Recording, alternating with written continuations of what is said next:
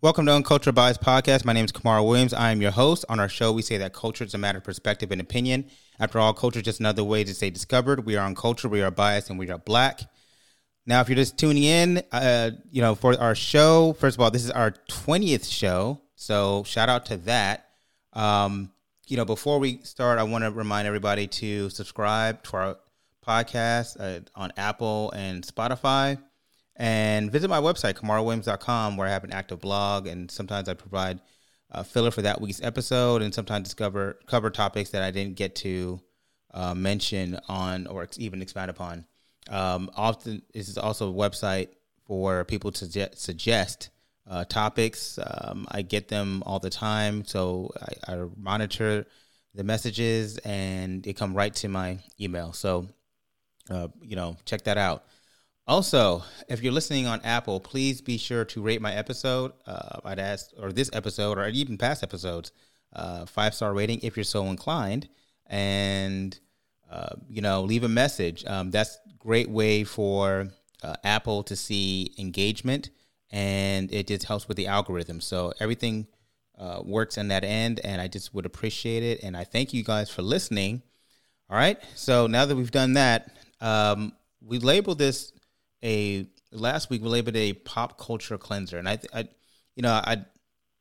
of like that idea. So until I come up with a different title, that's what we're going to keep running with. And we did that with my boy Rob. So like we always do this time, let's go ahead and bring him on right now. Rob, you still with us? What's happening? Back in the building. Back in the building. All right, So a lot of shit happened this week, bro. A lot happened.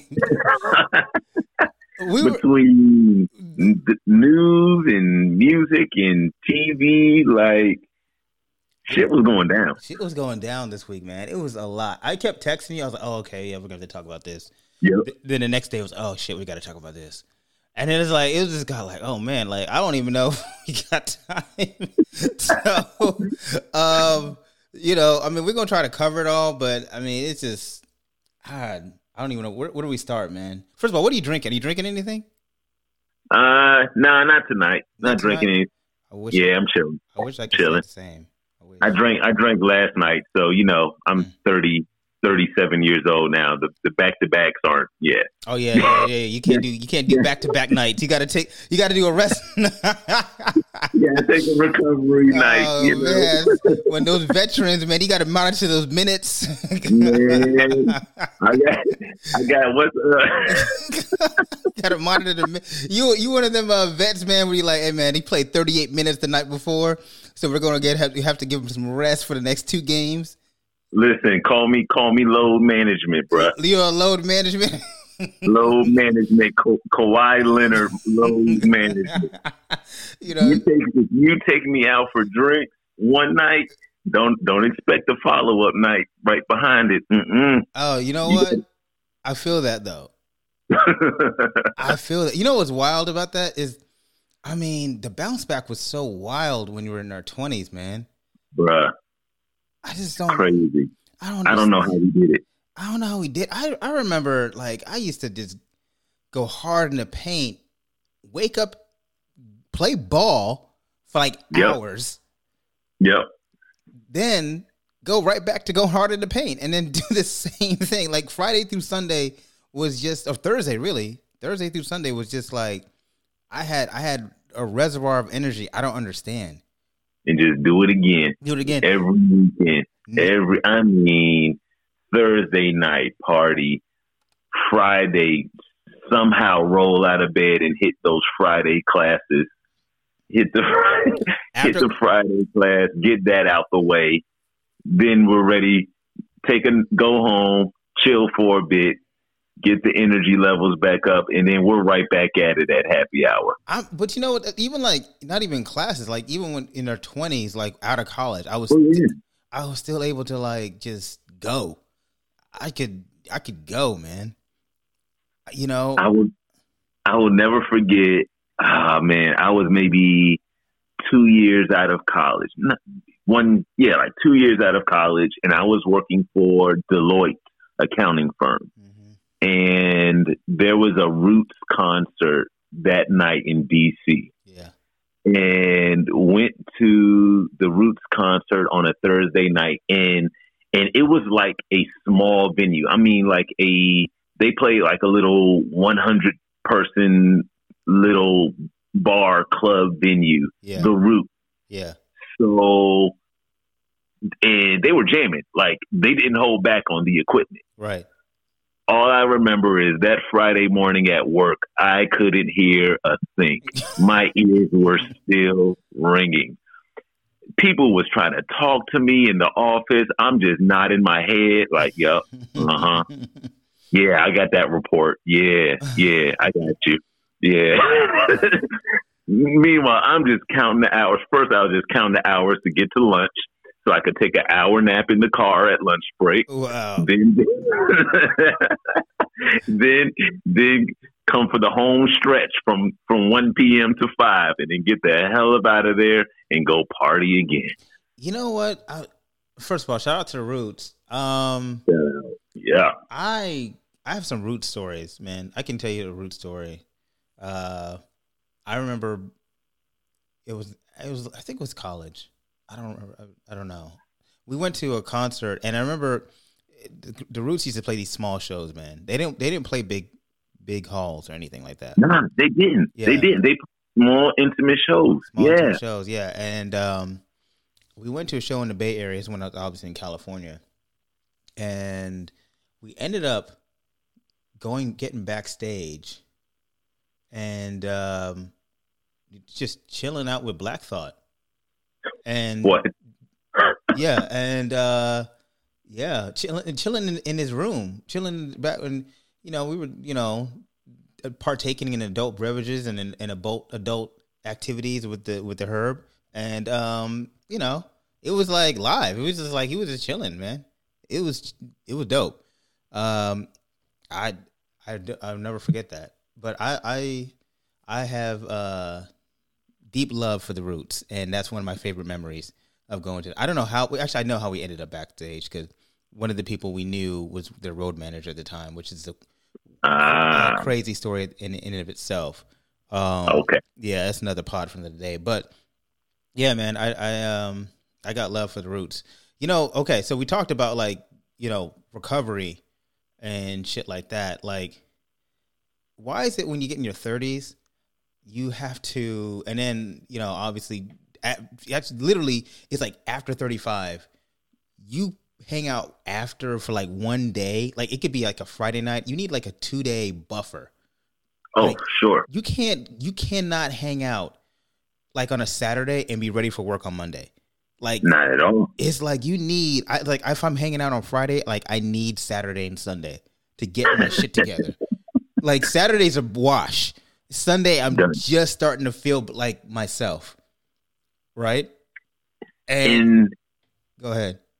And on top of that, first of all, look, don't ask me to stay out till 1 a.m, 2 a.m. That's done. Okay, yeah. Those days over. Yeah, been there, done that.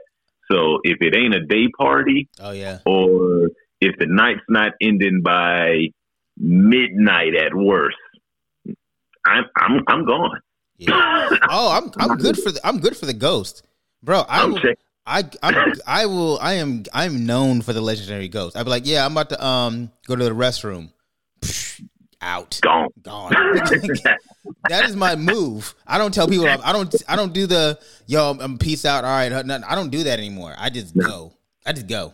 You don't know I'm gone until I get a text like an hour later when I've already showered and lotioned up in my bed, talking about, hey, bro, you leave? Yeah, man, I'm home.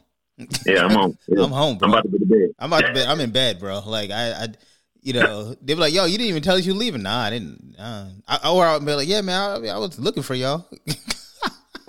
I'll hit one of the homies with the I made it home safe text. Yeah, that's all they know. Made it home safe. Oh. Yeah.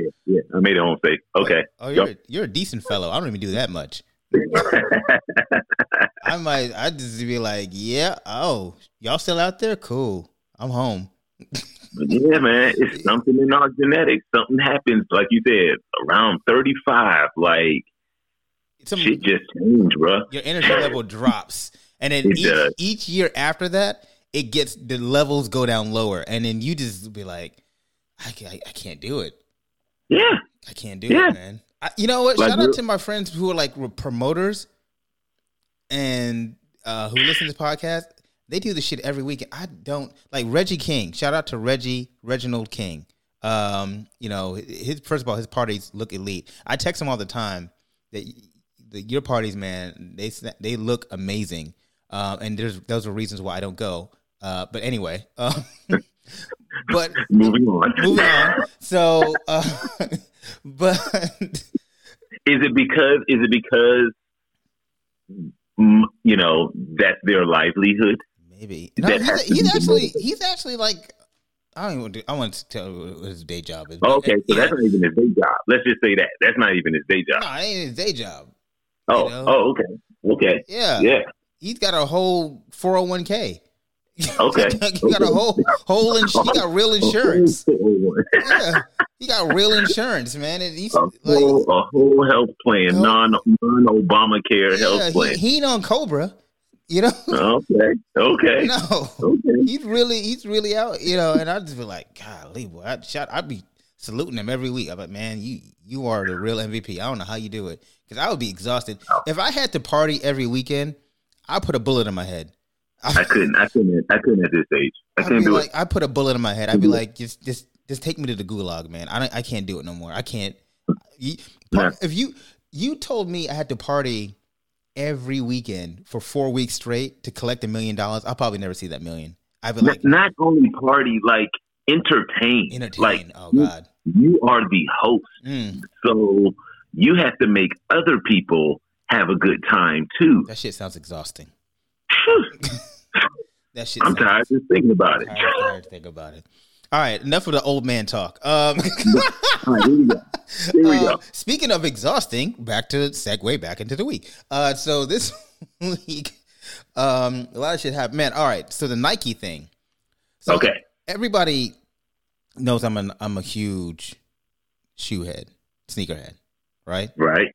That's like legit, right? You know, I mean, did you have an opinion on that shit or not really? No. Not really, because I'm not really a sneakerhead. Again, I'm familiar with the lifestyle. I'm familiar with the culture. Yeah. But I don't have the app.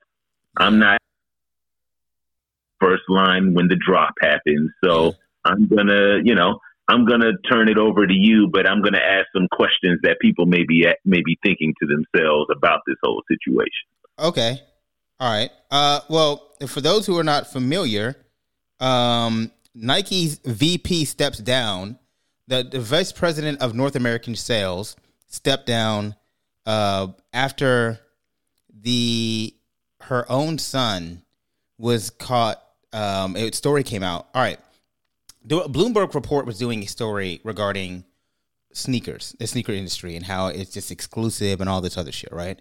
And so, they featured this guy that, he went by some alias, whatever, and they showed his factory in Portland, but he had glasses and he had the mask and all this other shit. And, he was trying to went by alias, but people kind of put two and two together. And they're like, wait a minute, that's so-and-so's son. And they end up figuring out that his parent works for Nike. Oh, that's not a big deal, right? Okay, parent works for Nike. The issue is that he was using Nike's official corporate credit card to purchase over $132,000 just on one pair of sneakers. One pair of sneakers. So she was head of VP. They worked there for 25 years. The VP's son used her corporate credit card to buy sneakers when they dropped. Not only is that crazy, it shortened up the market. And yes. And it shortened up the market. And it made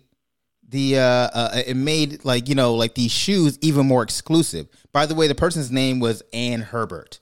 All right. Okay. And she was working in, again, the Bloomberg report came out prior to this, and the person's name was 19-year-old Joe Herbert, but he went by the name of West Coast Joe. West Coast Joe. West Coast Joe. Now, West Coast sound like a shady mug. First of all, if I'm really trying to disguise, I'm not gonna be like West Coast Kamara. Nobody's gonna know it's me because my last name's not on there. Like, East Coast Rob, who happens to have a factory or happens to have a warehouse right next door to Nike. It was just like, this kid was so stupid. It was like he went for a drop of clout, just to and fucked up his mom's career. So, all right. So let me get this right. So, he gets his mom's corporate credit card. Yes. When the exclusive sneakers come out, when the drop happens, let's say Jordan 1s. Yeah. All right. So the Jordan 1s come out, and so he knows the release date.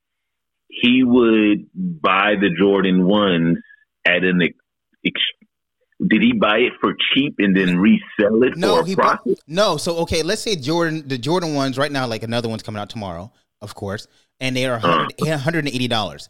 The way the sneaker app works is that you can never get these fucking shoes. Like, I'm on them at like $9.50 every damn time, and I wait in line like most people. And at 10 o'clock, I'm clicking a button. Like, not even like it could be like $9.59. I'm pressing the button like rapidly. And it doesn't matter. You and thousands of other people are. Thousands, hundreds of thousands, maybe millions of people. We are literally clicking on the button to get these shoes. We can't get these shoes because within a millisecond, they're sold out in every size. Then you have to go into the secondary market, all right, to purchase these shoes. Like, let's say they're $180. Now I have to go to the secondary market. Depending on the type of shoe, it might be a $300, $400 shoe. And this is where West Coast Joe makes his money, because he buys these damn shoes for $180 and he sells them on the secondary market. Now, so how does he beat everybody else and beat the bot to make sure he gets the shoes he wants? I don't know, but he's getting hundreds of thousands of pairs of shoes, and he's using it on a corporate credit card. Why this is so nefarious is because Nike is essentially shortening the market, and they're creating exclusivity. So when something becomes rare, it drives up the price. So they knew. Right. Nike's trying to deny all culpability. Oh, we didn't know. But it's like, how do you not know that somebody's spending millions of dollars on merchandise on your corporate credit card?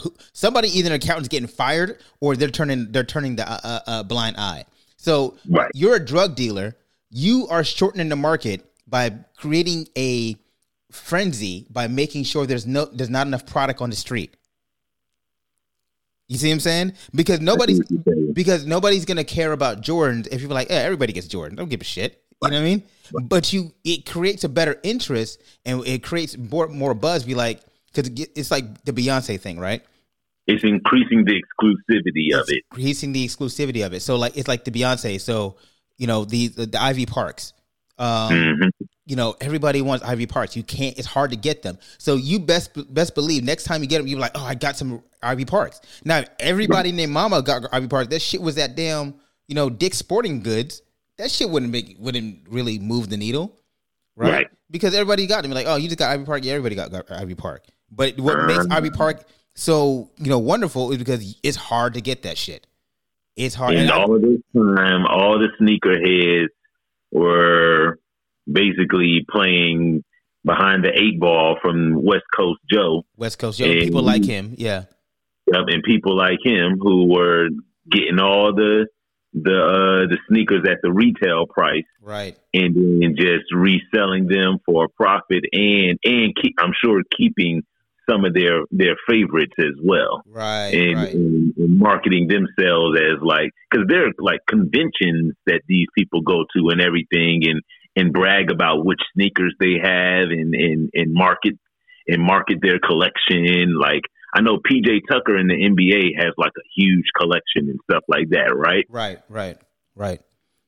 You know. Wow. So, I mean, and by the way, Ivy Park is on Adidas, but it's just same concept. But Nike has created what they call the hype beast, where they create these exclusive sneakers. They only make 10,000 pairs of them, and of these sneakers. And now you're battling for 10,000 pairs.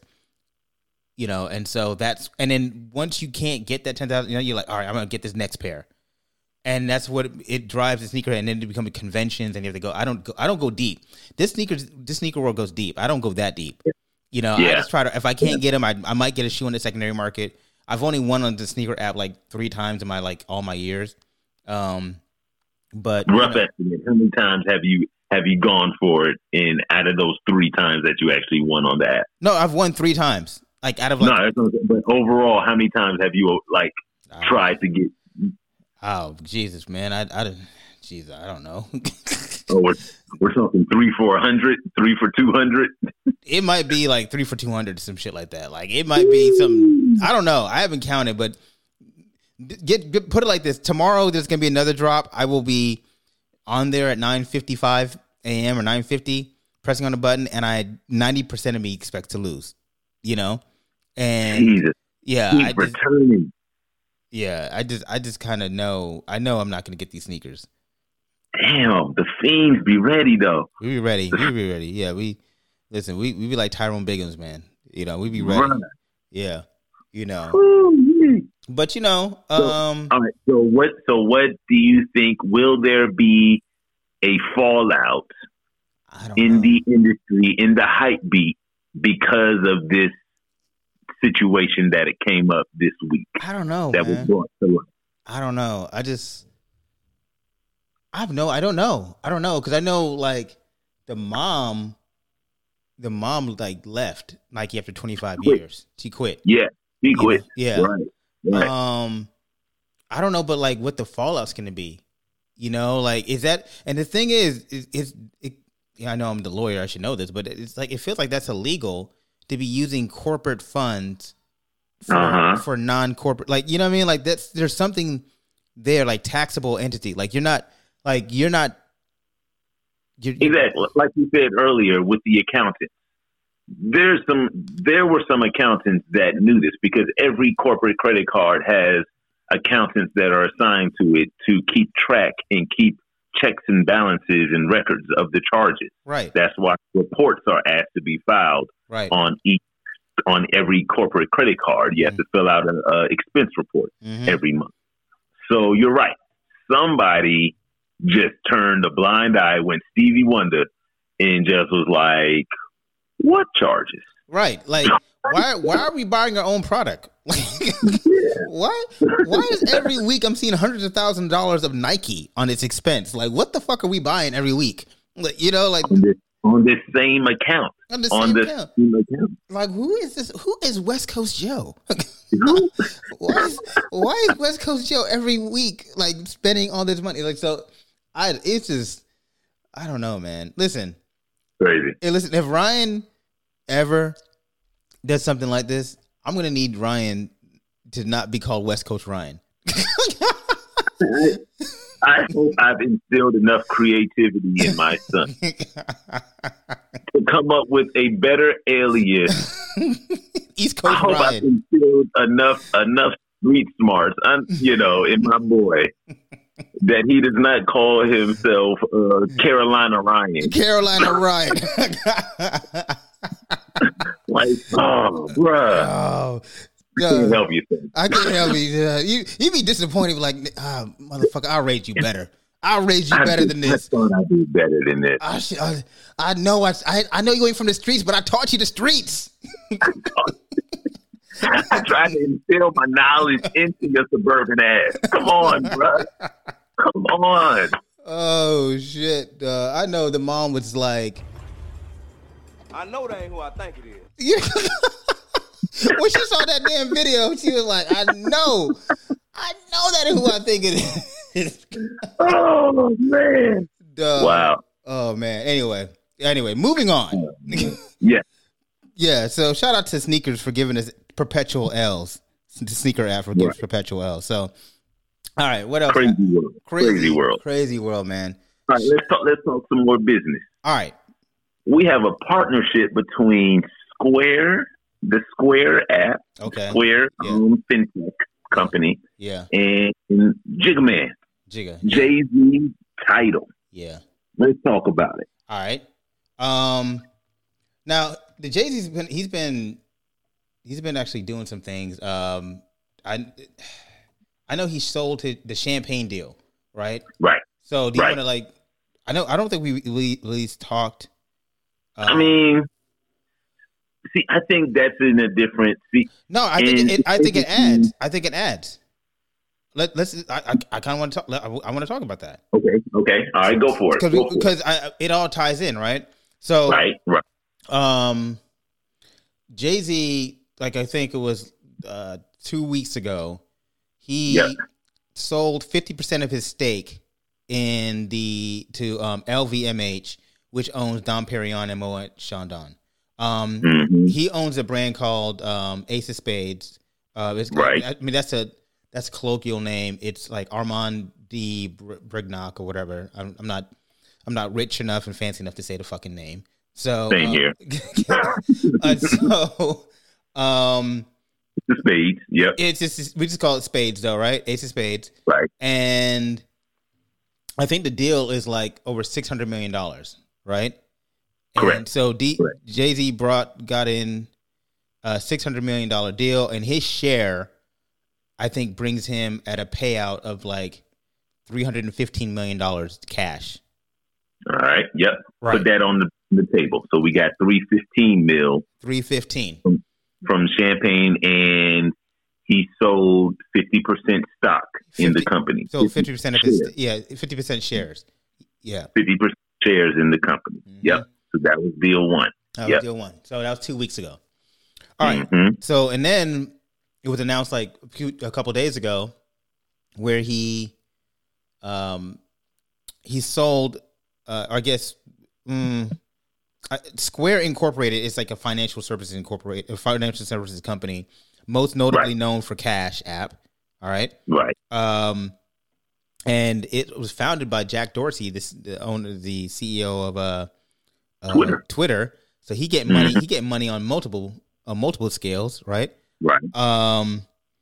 So they went ahead and acquired a majority stake in Tidal. Now, Tidal is the music app that Jay-Z and a few other artists founded. And they paid him $297 million, almost 300, almost 300. Now add that up to the one I said before. Shout out to the Hope line. All right, I see what you did there. So Jay's looking at over $612 million in cash, right? Now, okay. Now some people saying music streaming service. Why is the music streaming service getting involved with a cash services, a financial services business? And some of that commentary is is this Tidal selling out? There's one side of it where I know the corporate, the corporate speak or Jay-Z's public PR said that he's it's designed to provide more funding for up and coming artists or support their work. Right. That's the argument for. That's the argument for. Yeah. What I'm hearing is starting to happen in the music industry. So we're kind of in the middle of a transformation of services and funds now in the music industry, because we had CDs and we had record labels and CDs and mixtapes and everything, and people were selling hard copies of their music. Right. Then we got to the streaming service. And in the streaming service, we all said, all right, we're going to give $10 to Apple a month. We're going to give $10 to Spotify a month. And we're just going to have all the music at our fingertips. Right. Great for the consumer. Right. Horrible for the actual artist. Right. Because they are just getting pennies on the streams that they earn. So fine by, Drake, who we'll get to later. Right. Sure, he gets millions of streams. Billions. On these platforms. Billions. He literally has billions of streams. On these platforms. But,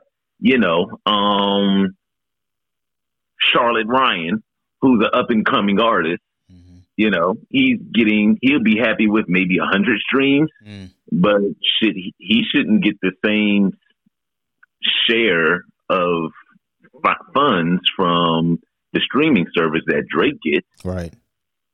So I think what we're seeing is, and what a lot of argument for Jay-Z in this deal is, that he's acting on behalf of the artists, of the creators, and working out a deal with a financial company where the artists will be able to collect a higher percentage of rewards for their music that they put on this streaming service.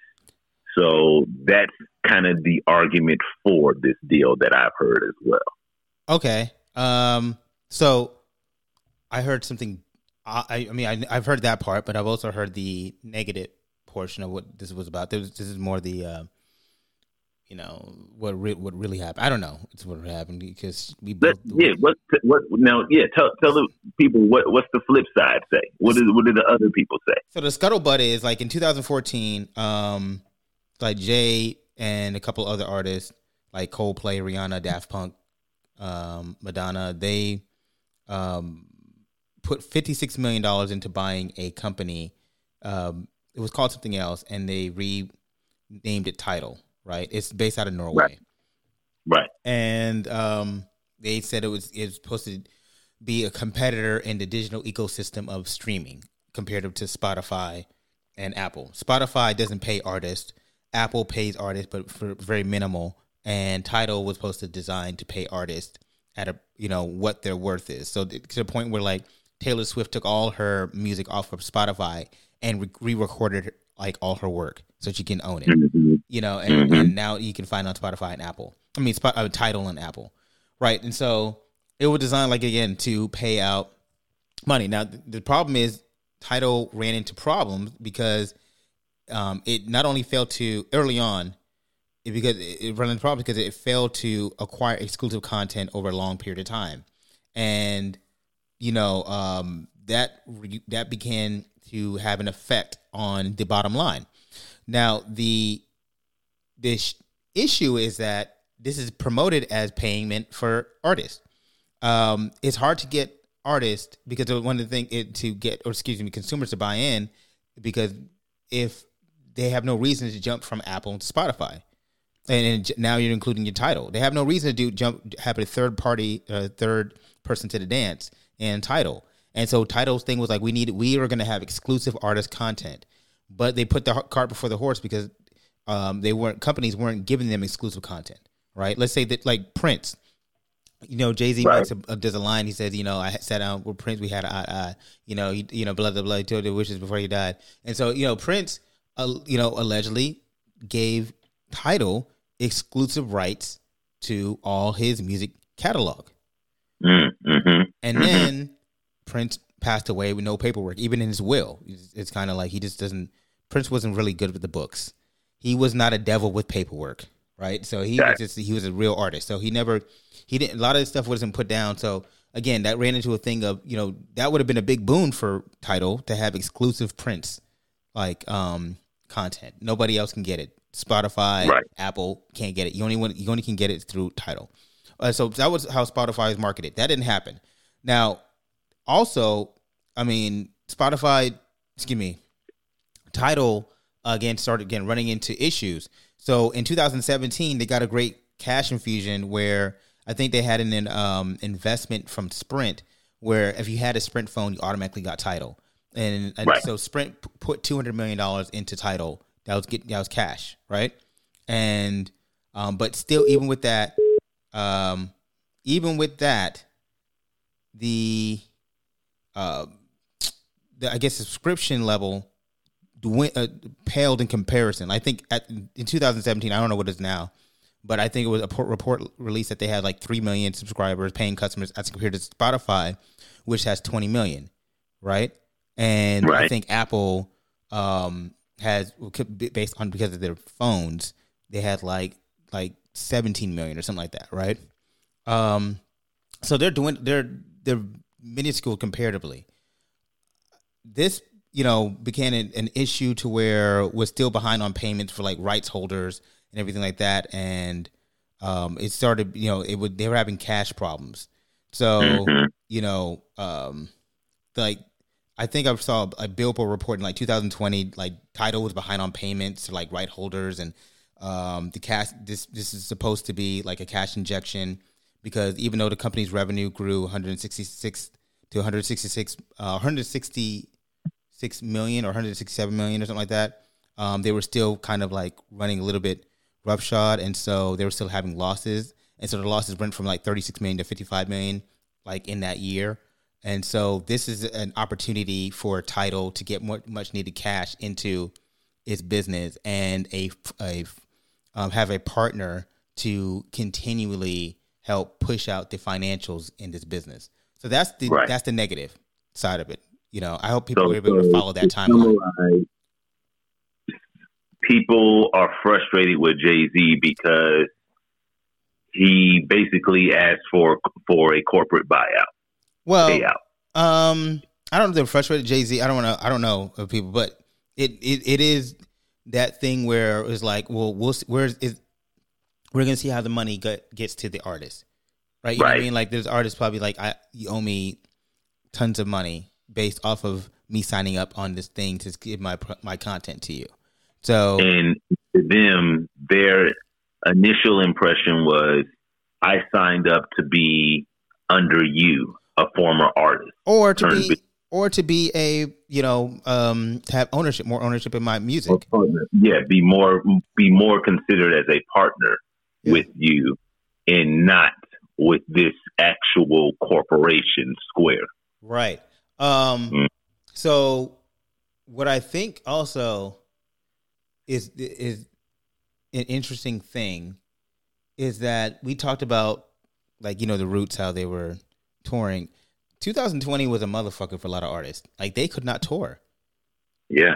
And so touring that was a big part of how artists made money.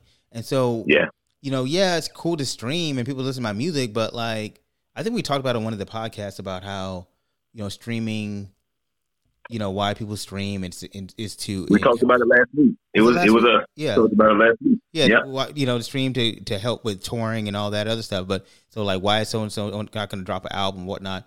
I do think artists, like, look, 2020 made a lot of artists realize they're susceptible to to the whims of this economy. And when people are not going to your shows, or they cannot go to your show, you're under financial crunch, and record companies saw that and whatnot. So, so streaming is, I think artists are still trying to figure out how to really make money on streaming. Like, right. I don't think they've figured it out yet. Like, it took the music business, like, decades to figure out how, like, artists, decades to figure out how they can make money in the music industry. And then in the 2000s, that shit stopped. But, like, for a good, like, 20, 30 years, artists was, like, able, like, oh, this is how you can do it. And then hip-hop figured out, like, the last 15 years before that, like, this is how you can make real money in that industry before everything. Before they stop. So, I don't know. I mean, I think it's still news to monitor. So some people think Jay-Z is trying to get more money into his account because he wants to buy an NFL team, and he wants to show liquidity in a way, like, to show that I have, you know what I mean? Like, I have $600 million in my bank account, and I'm courting, and also like, I'm liquid 600 million plus. I'm just making up numbers here. I don't know this man's money like that, but I got X amount of money in my account, as well as my other assets, which makes me accumulate a wealth of being over $1 billion or something like that. I mean, I don't know, but that's kind of what I've heard the scuttlebutt on that as well. So. And also keep in mind, what was this? Maybe a year or so ago, he signed that partnership with the NFL. Yeah. To be the lead coordinator for the halftime shows or entertainment or something to that effect with the NFL. I don't know. Food and beverage. I don't know what the fuck he's doing. But essentially, it was. First of all, shout out to Casino. Shout out to Casino. I did a food and beverage reference. Some get that shit. So essentially, it was a deal where he's basically in the building. Essentially, that's how I just looked at it. Right. I just looked at it as a way for him to just have a seat at the table. And I know a lot of people at that time, we were going back and forth. Again, just black people. I was going back and forth with a couple of people on Facebook about Jay-Z and what are his intentions, and is he really doing stuff for the community? Is he really helping black people? Like, listen, let's just wait and see. I don't know. Let's just maybe there's a game plan here. All I know is that in order for us to really be considered a powerhouse in this nation, we need more people at the table. So, all right. I get that. I agree. But I feel like people get way too hyped about Jay-Z getting money. Like, that shit makes no difference in my life. I think it's cool to see. Like, but people be getting like, oh, man, it's chess, not checkers. And they be getting real hyped on social media about him. And I'd be like, it's cool, man. Hey, man, shout out to him. But I'll never see that money. So I don't really give a fuck. It's cool. Yeah, I mean, again, this goes back to, as a culture, we are always looking for a black messiah. Yeah. We're always and when we see people that are close to being that black messiah for us, it gets to a point where we scrutinize them to the level where they're like, I don't want to be a fucking messiah. I don't know if Jay-Z really gives a shit about that, but I agree. I hear what you're saying, though. You see what I'm saying, though? You see what I'm saying? I get what you're saying. It's like we put our quote unquote great ones on a pedestal, but we want them to basically act on our behalf, like on the voice of the people, and that's not always the case. Right. Like in there's a reason that they're at the top. They know what they're doing. They know what their personal intentions are. Right. Everybody's not trying to save the whole culture. Everybody's not trying to save the people and be the political and social justice force. Some people just trying to be a legit businessman, businesswoman, and be a business person to just get a seat at the table. Yeah. Where the 2%ers really make this country go. This country is operated by the 2%ers at that table. Yeah. Yeah. Its country is operated by those with the means and the knowledge and the connections to move their own stake. They don't, and it's Jay-Z's in that place, right? So you don't do deals with French champagne, holder, a company, and with the billionaire social media tech giant founder, unless you're in the room. And so, I mean, shout out to him for being the person that, I mean, one thing I will say is that I have literally grown up with Jay-Z. So, and so, he's one of my favorite artists. And so I shout out to the fact I've seen progression in his business movement. So I give him, definite, he doesn't need much fucking clout. I don't give a fuck. I mean, he doesn't care, but like there's a lot of credit where credit's due. Like, he does that, but I just don't like. I'm not sitting. People be going like nuts over his stuff, man, and be like, "Yo, like like it motivates them." And I'm like, "Yo, there's a shot. You'll never do the deals that he did. Like you'll never like. There's a great chance. Like, you have a higher chance of getting hit by a car than to be a millionaire in this country. Yeah, that is real. Like, it's hard to do some shit like that. And so, exactly. So I'm like, why villainize the man and scrutinize him for stuff that you have no true understanding of? Like, let's watch the brother work. So I'm not even talking about villain. I'm talking about people going crazy as far as like they be propping up the man, like, oh man, their money is his money. You know what I mean? Oh yeah. That's what I mean by that. But I mean, you're right. Like, I don't villainize him. You know what I mean? But I don't like sing his hosannas like, you know what I mean? Like he's like Right. he's dope. Like to me he's just another rich individual making rich deals. And I shout out to he looks like, you know, he's a black man, and I give him you know, respect and love off of that shit. But that's kind of where I keep it at. You know what I mean? So sounds good to me. Keep it in the music world though. So Drake, man, he done did it again. Okay. All right. Listen, so again, just last week we were talking about Certified Lover Boy, how everybody's waiting on the album, and knowing this, and this is where I think Drake is just a great businessman, and why he has solidified himself at the top of the perch. Yeah. Listen, you and I have spoken on many occasions. Whether you have your preference with Drake and Kendrick music-wise and their approach to society and social justice, fine. To each his own on all of that. Yeah. I'm just talking about business. Yeah. Just from a business standpoint, he knows what he's doing.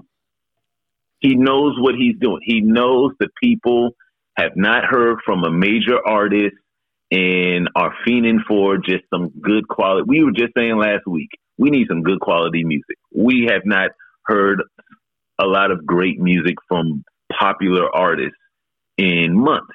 Right. And so he drops this 3-pack, Scary. Yeah. What's it called again? Shit. I didn't even. Is it? It's Scary Shit Part 2. Oh shit. Now hold on. Scary Hours. Scary Hours. Yeah. Scary Hours Part 2. Scary Hours. Yeah, and Scary Hours. The first one. That's when God's Plan came out. I remember. Yeah. That. And then then he dropped this one. So, all right. Think of it. Okay, keep going. I'm sorry, because I have some thoughts on that. So he drops Scary Hours Part 2, 3-pack, very simple. You've got What's Next? Yeah. Where he actually is addressing what everybody's talking about, like, hey, where's Drake? When's this new album coming out? It's like he's regurgitating back to us what we're saying to him. Like, all right, y'all, I hear you. Chill the fuck out. Right. Like, I hear you. I got this. I know what I'm doing here. Right. Okay. Right. And follows that up even more so with Wants and Needs. Like, so, shout out to Lil Baby on that Wants and Needs. Yo, he ate Drake. He ate Drake on that though. He spazzed out on that verse. Like, shout out to Lil Baby. Yeah, but he ate him though. Let's be honest. What do you mean he ate? He ate Drake on that. Drake. Well, let's hold on. Drake isn't exactly like he's not putting up his A game on that track. Well, I mean, you dropped 3 songs and you one of the tracks you getting eaten on. You know what I'm saying? Like all right. So here's the thing. So I think this is a difference in viewpoint in the release of these 3 tracks. Okay. These are throwaways. These are appetizers. Well, God Plan was on the album. No, I'm talking about this Scary Hours 2. These 3 tracks right here. Yeah, but I'm talking about what's to say that these tracks won't be on Certified Lover Boy? Like, even if they are, they're not gonna be. I doubt. Like maybe Wants and Needs. All right, so I'll probably say Wants and Needs may be on there because it's got a big young star with Lil Baby, so that might be on the album. But the Lemon Pepper Freestyle. What's next? What's next? He shot visuals on that. First of all, the visual, Drake gonna give you visuals. That visual was fire. What's next? I didn't even see the visual. I didn't even see the. Yeah, the visuals is hot. I like it. Like Drake gonna give you some fire ass visuals. So I'm not gonna call this shit like it's a throwaway when you drop in visuals for a song. Like, you know what I mean? And your first song off your that's, you know, off a release. You know what I mean? But I mean, listen. Okay, wait, are you done with Drake? Because I didn't even get to Lemon Pepper Freestyle. Yeah. I mean, that's just classic hip hop right there. I mean, yo, I like minutes. Yeah. That's just 6 minutes of bars. Mm-hmm.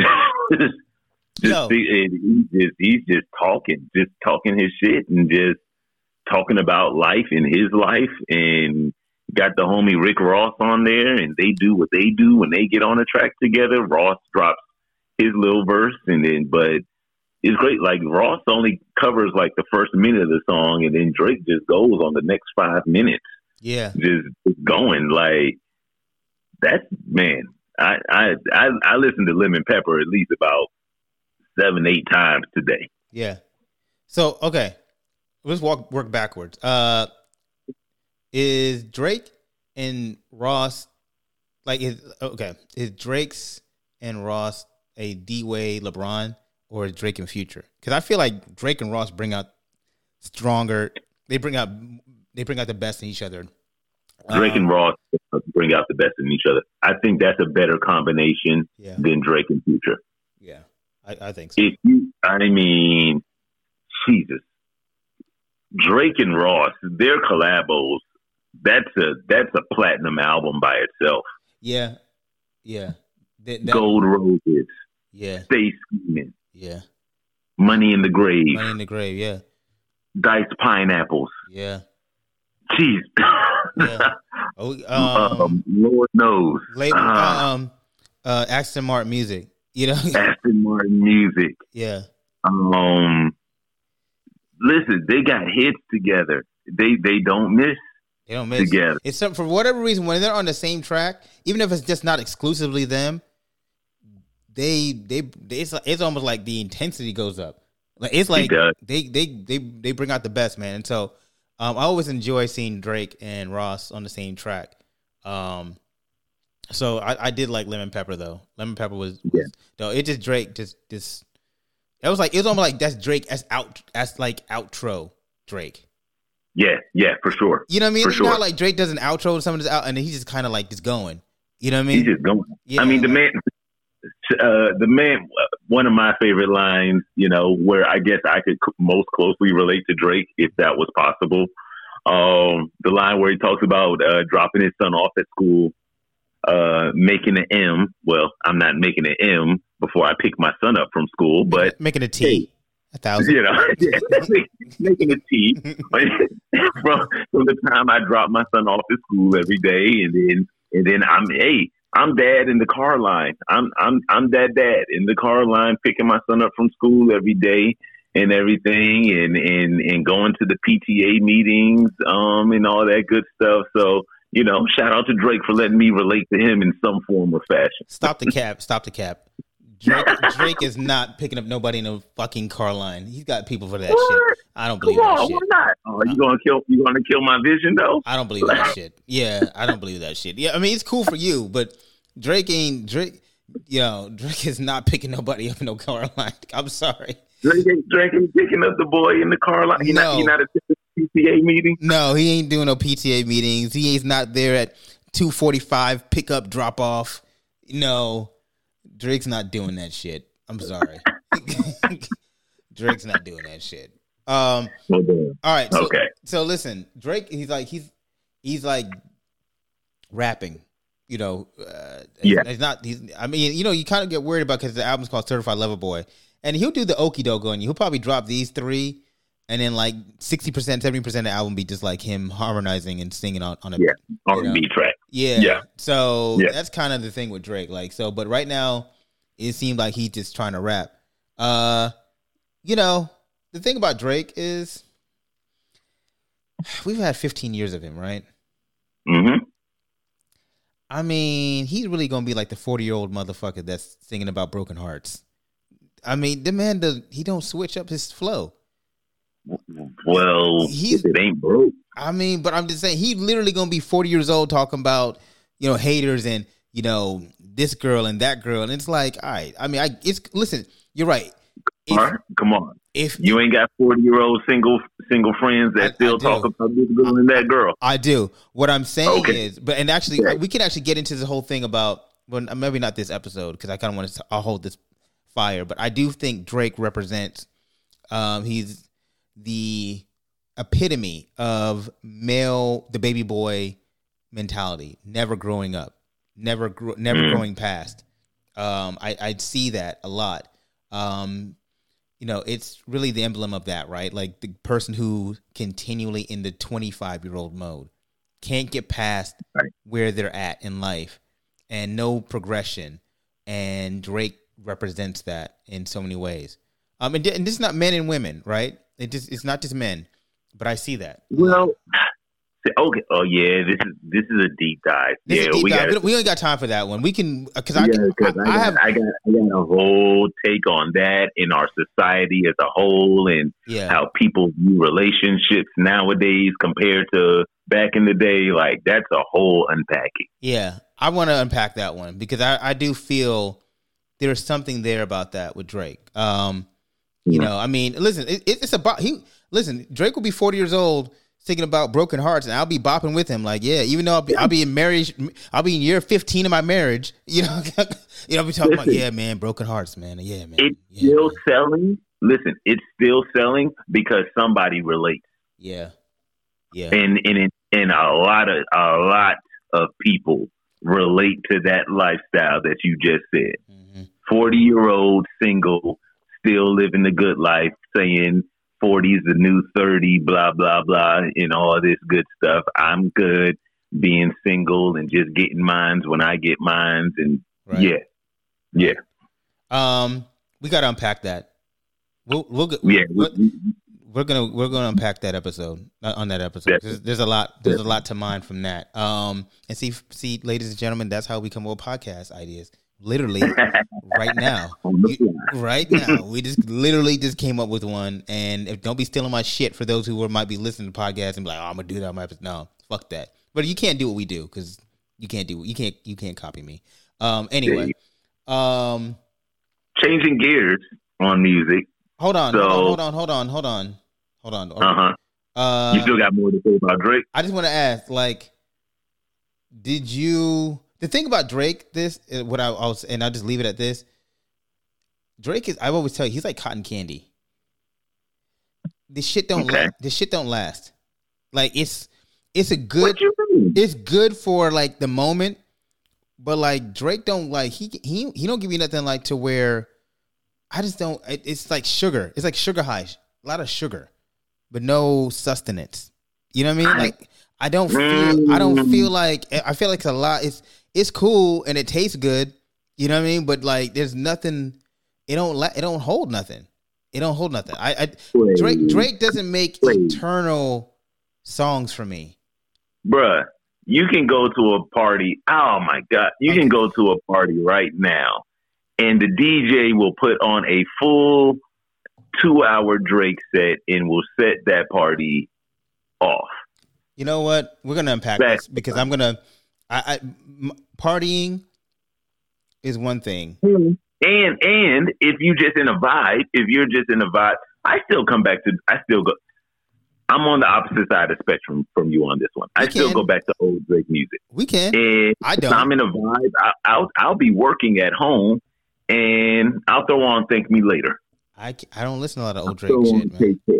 I listen to old Drake shit. I enjoy old Drake shit. It's still good to me. Yeah. I don't. Okay, yeah. All right. We're gonna have a whole Drake in our society, Drake in the society. Pod. Yeah, Drake in Society pod. That's gonna be the fucking pod. All right. Yeah. All right. Yeah. Moving on. To a song that we agree upon. Yes. That is straight fire. Yeah. Yeah. The smooth stylings of Silk Sonic. Oh, I thought you could say. I thought you were going to say Agatha. It was Agatha all along. No. We're not going back there. No. All right. Yeah. People have had enough of her. No. We all right. We'll get to that. We on some grown man. Yeah. We on some grown man. Listen. Smooth styling. Silk Sonic. Bruno Mars. Anderson .Paak. Leave the motherfucking door open, girl. Oh man, that was a great. Listen, I'm excited about. First of all, it's Anderson .Paak, not Bruno Mars for me. It's Anderson .Paak and Bruno featuring Bruno Mars. That's how I feel. Even though it's Bruno Mars featuring Anderson .Paak, but I will say, Bruno Mars, he's almost, like, we've talked about this. He's like a chameleon. Mm-hmm. Like a lot of his songs, those albums, they are different. And one person made a comment on my Facebook post. I talked about the song is like, you know, he makes good music, but he's not authentic. And I understood what she meant by that. Honestly, I get it. Like there's a authentic notion of an artist where you hear them and they sound, even though every song's different, but you hear them on the song. Like Bruno, he kind of melded into what he's trying to do, and that's what makes him an incredible artist, because he can do different eras, but there's not a signature Bruno Mars sound, you know? Right. And it works. It works, but it also. But at the same time, I will say that he has a very distinct voice. You know Bruno when you hear him. Absolutely. Though. You know Bruno. When you hear his voice, that's Bruno. Right. Oh, okay. But I'm not talking about voice. I'm just talking about just like the way he rocks a record. You know what I mean? Every album, and that's what actually makes his appeal, right? Because every album sounds different. And like I said, we are going to do a whole pod on that. But yeah, Silk Sonic or Leave the Door Open, incredible record, man. Listen. So I was playing it this morning, and my wife, I was playing it on the speakers at first. Yeah. And wifey came down. I was like, and she was like, "What was that?" Yeah. I said, "That's that new Silk Sonic record." Yeah. And she was like, "I like that." Yeah. And she's not the only one. I've seen a couple of people say, like, from that first beat drop. Oh, listen. You know when a record comes, that's throwback right there. Listen. When that record comes on, and when that first beat can catch you, when that first drop catches you, oh, you got something right there, boy. Listen. I love music, and I was up until 12. I waited for the music because I knew a lot of music came out last night. As far as records are concerned, and this is one of the songs I was waiting for. My wife is knocked out of sleep after we watched Coming to America, which we'll get into that one. And she was knocked out of sleep. I listened to the record. I was trying to wake my wife up. You know what I was trying to do. So I was trying to wake her up, because that record, I was like, listen. That record, that's going to get people impregnated. That's going to get impregnated. That's going to get some child support payment. Yeah, man. Because you're going to be leaving the door open for the wrong person. Man. That record, that door going to be unlocked for that person that need to stay outside. Yeah, man. Listen, I listened to that record. I got motivation.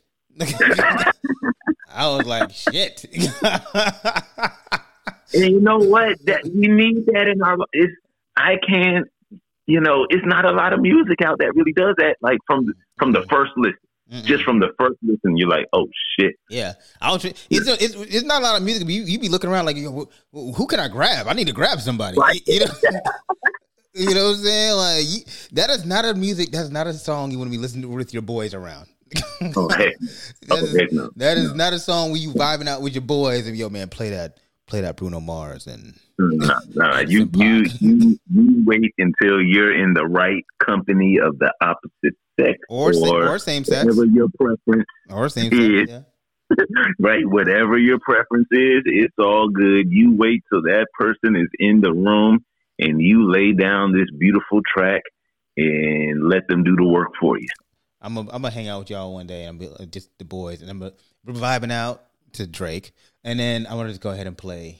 Yo, man, I'm gonna chill, y'all. Put this Anderson .Paak and Bruno Mars in, and I'm just gonna play it, and I'm gonna let y'all just. Then the room will clear. I'm just gonna sit on the couch and let y'all just vibe out to this Silk Sonic. and then just like when you left the club, I'm gonna excuse myself out the room. I'm gonna run to the bathroom real quick, Cam. I'm just run to the bathroom. Rob, where you going, baby? Don't go, man. Where you going, man? Where you going? Just vibe out, baby. Just vibe out. Vibe out there. Just let it. Just vibe out. Let the aroma of funk just fill the room. Come on. That's not how we spend fight night. Nah. Right before UFC fight. Right before the UFC fight. We're not putting Silk Sonic on. Nah. Hey, fellas, I know the fight's on in 10 minutes. I want to kind of get the vibe right. Let me go and put on this Silk Sonic. If you don't get your androgynous Prince in the new nation. Hey fellas, we about to see some blood on the screen. Let's go ahead and just chill out for a little bit and play this.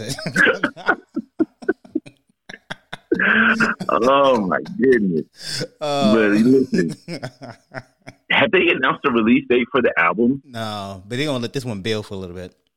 Oh yeah, they're gonna let this one breathe. They're gonna let this one breathe, which I appreciate. I appreciate. What would you say if you were to project a release date? What do you think a release date is going to look like? Probably this summer. Yeah, that's what I'm thinking. I'm thinking like a June. Maybe, I'm thinking of June. Yeah, that's when they. Yeah, you know what I'm saying, when the nights are hot. When the nights are hot and you chilling with your girl or with your boy before a UFC fight, and you just right. and you just you chilling with your girl, man, in the hot summer nights, man. That's what I see what's gonna go down, man. It's gonna be a hot summer. It's gonna be a pregnant summer. It's gonna be a hot summer, man. It's gonna be a pregnant summer. It's gonna be a birth control summer.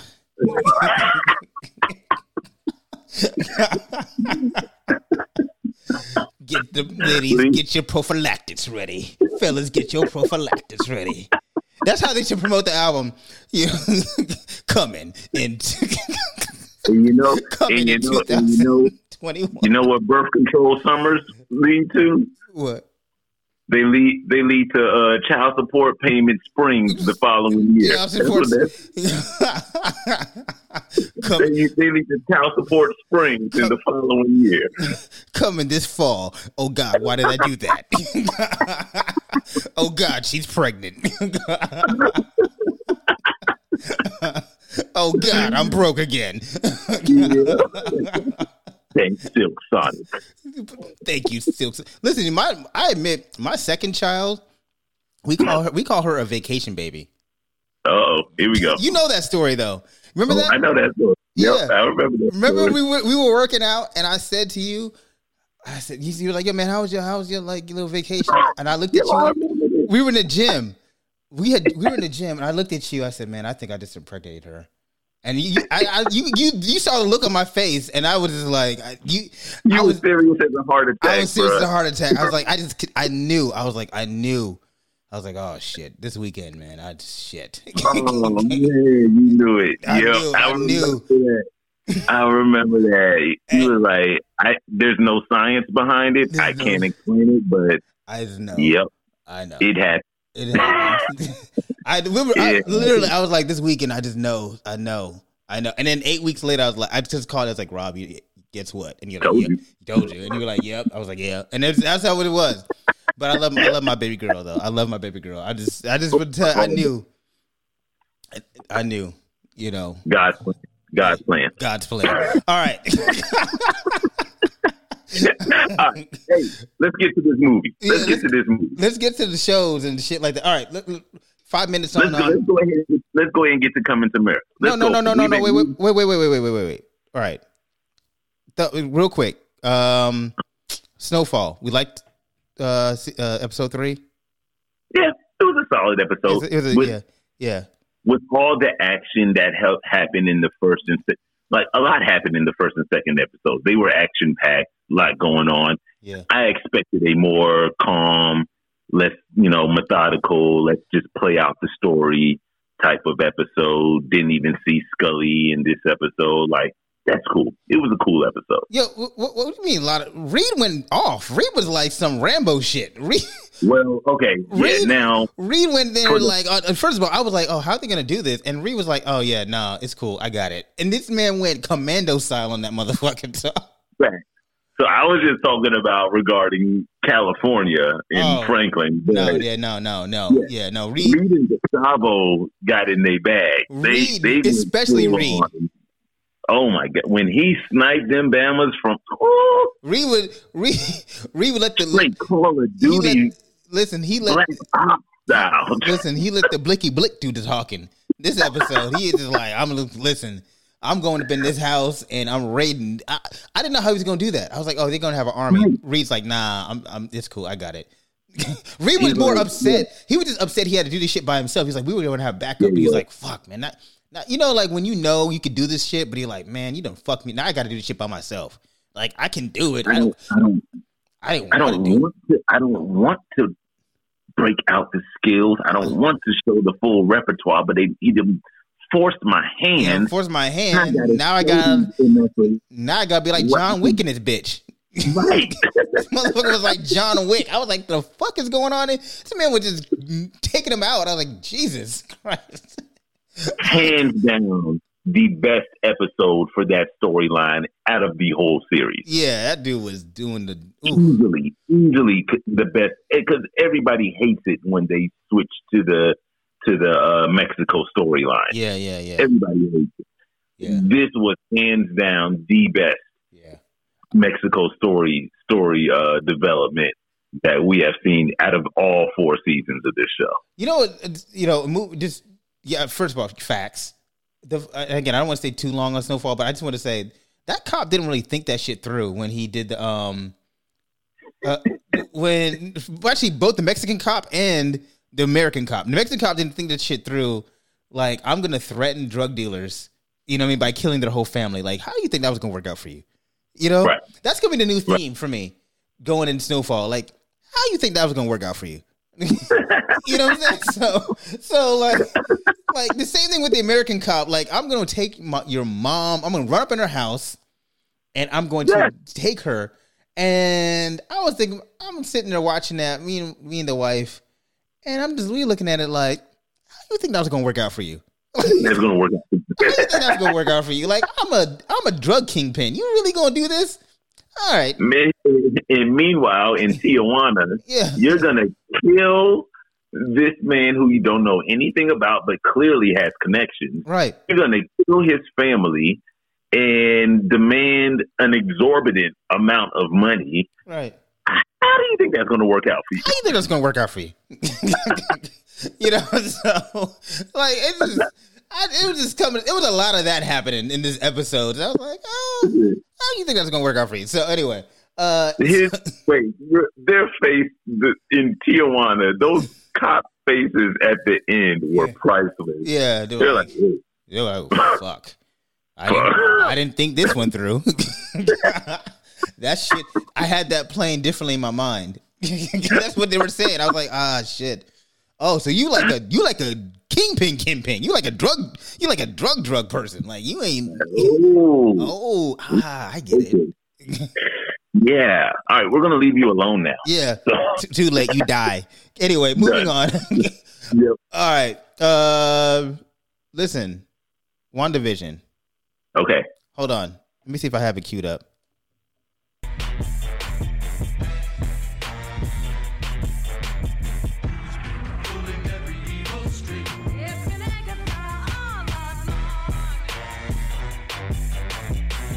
Yo, this is the last week I'm able to play this. I do love that damn song. You love that song way too much. I do love that song. Listen, it's the last week I can play it. It's the last week because Wanda and Agatha, first of all, it was a lot happening in this episode. It was a great episode. It was.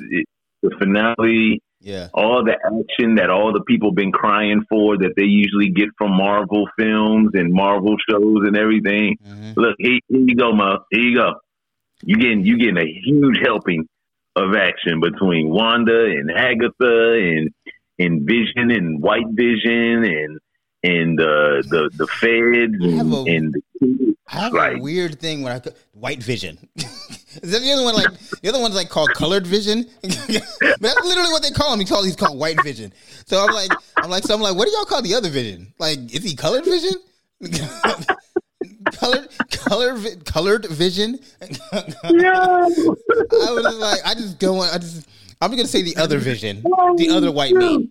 The other white meat. So I hate you forever because I'm never gonna forget that joke now. Every time I see this dude, I'm gonna be like, color vision. Color vision. My brother. Colored vision. NAACP. He showed NAACP. Colored vision. So, oh man! I hate you for this. That's not going anywhere. That joke's not going anywhere. Yep. But yeah. Yes, white vision. White vision versus color vision. They was wrecking. They was wrecking for a minute. Yeah, they were fighting like it was the damn fight against apartheid. They were fighting like it was the civil rights movement. White vision versus color vision. They were scrapping for them rights, the right to live. Oh shit! It was like segregation was on the line. The way they were fighting.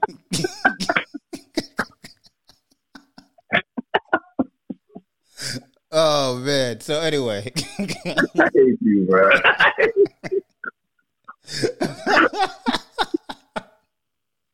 So anyway, people are probably listening to this. They're like, it's not that funny. So right, but you know what? I'm sorry. It's funny to me. It is. You know what I'm saying? It ain't funny, but it is though. Shout out to Soldier Boy. Oh man. No, listen. Listen. But they had a meeting of the minds. They did have literally a meeting of the minds. Literally had a meeting of the minds on some philosophical shit. Like, right. I had to run it back and play that back. Like, oh, that was deep. Listen, I don't like the fact that colored vision makes me feel stupid. Hey, colored vision schooled white vision though. Colored vision did school white vision. That's just like in life. Anyway, so super facts. So we, color vision is just be. What is color vision? I want to keep calling color vision. Right, keep calling color vision. I'm color vision. For this episode, we're gonna keep calling color vision. So color vision, he was like hitting some philosophical shit. I couldn't even repeat the dumb shit. I was just like, "Are you familiar with?" I was like, "I don't know what the fuck." Familiar with the boat that fell apart, and and I was like, "I don't know none of this shit." I'm like, man, essentially he was saying like, okay, it kind of goes back to philosophy class. Like, if something is destroyed, what makes it real? And repurpose it. If you rebuild it, right, with the same pieces, is it actually the same original structure? That is a fascinating statement that I really want to tear apart. Not right now. That's really deep. Right, not right now. That shit kind of fucked me up mentally because I literally sat with that. I sat with that. I was like, damn. Like, what is real? Like, you know what I mean? Like, you can take that shit in like relationships. You break this shit down and like, and pull it back, put it back. Is the relationship the same? Is it different? Is it real? Like, what the fuck? Like, that place took me to a place. Visions has been doing that shit. Colored Vision has been doing that shit since his inception, even from the first like movie Ultron. Nothing. Ultron. Yeah, ever since Age of Ultron. He's been dropping jewels. He dropped so many fucking bars, man. And I'd be like, dude, like, like, I just don't. Yeah, listen. Yeah, that's called motherfucking bars. That's what I keep saying every time Vision drops a bar. Man. Color Vision got that wisdom, that old country wisdom, bro. Dog, man. I don't know. That shit fucked me up. But anyway, It was like I said. I had to replay it. I had to rewind it. Like, wait, what was that conversation? What'd you say, motherfucker? Like, y'all was just scrapping, shooting each other with the beams and knocking each other out through the houses, and then y'all got real philosophical all of a sudden. Let's do a pause. And then the shit was crazy because he was like, "I need more elaboration." And I was like, white vision didn't understand. White vision never understands. He always needs shit explained to him. So, message.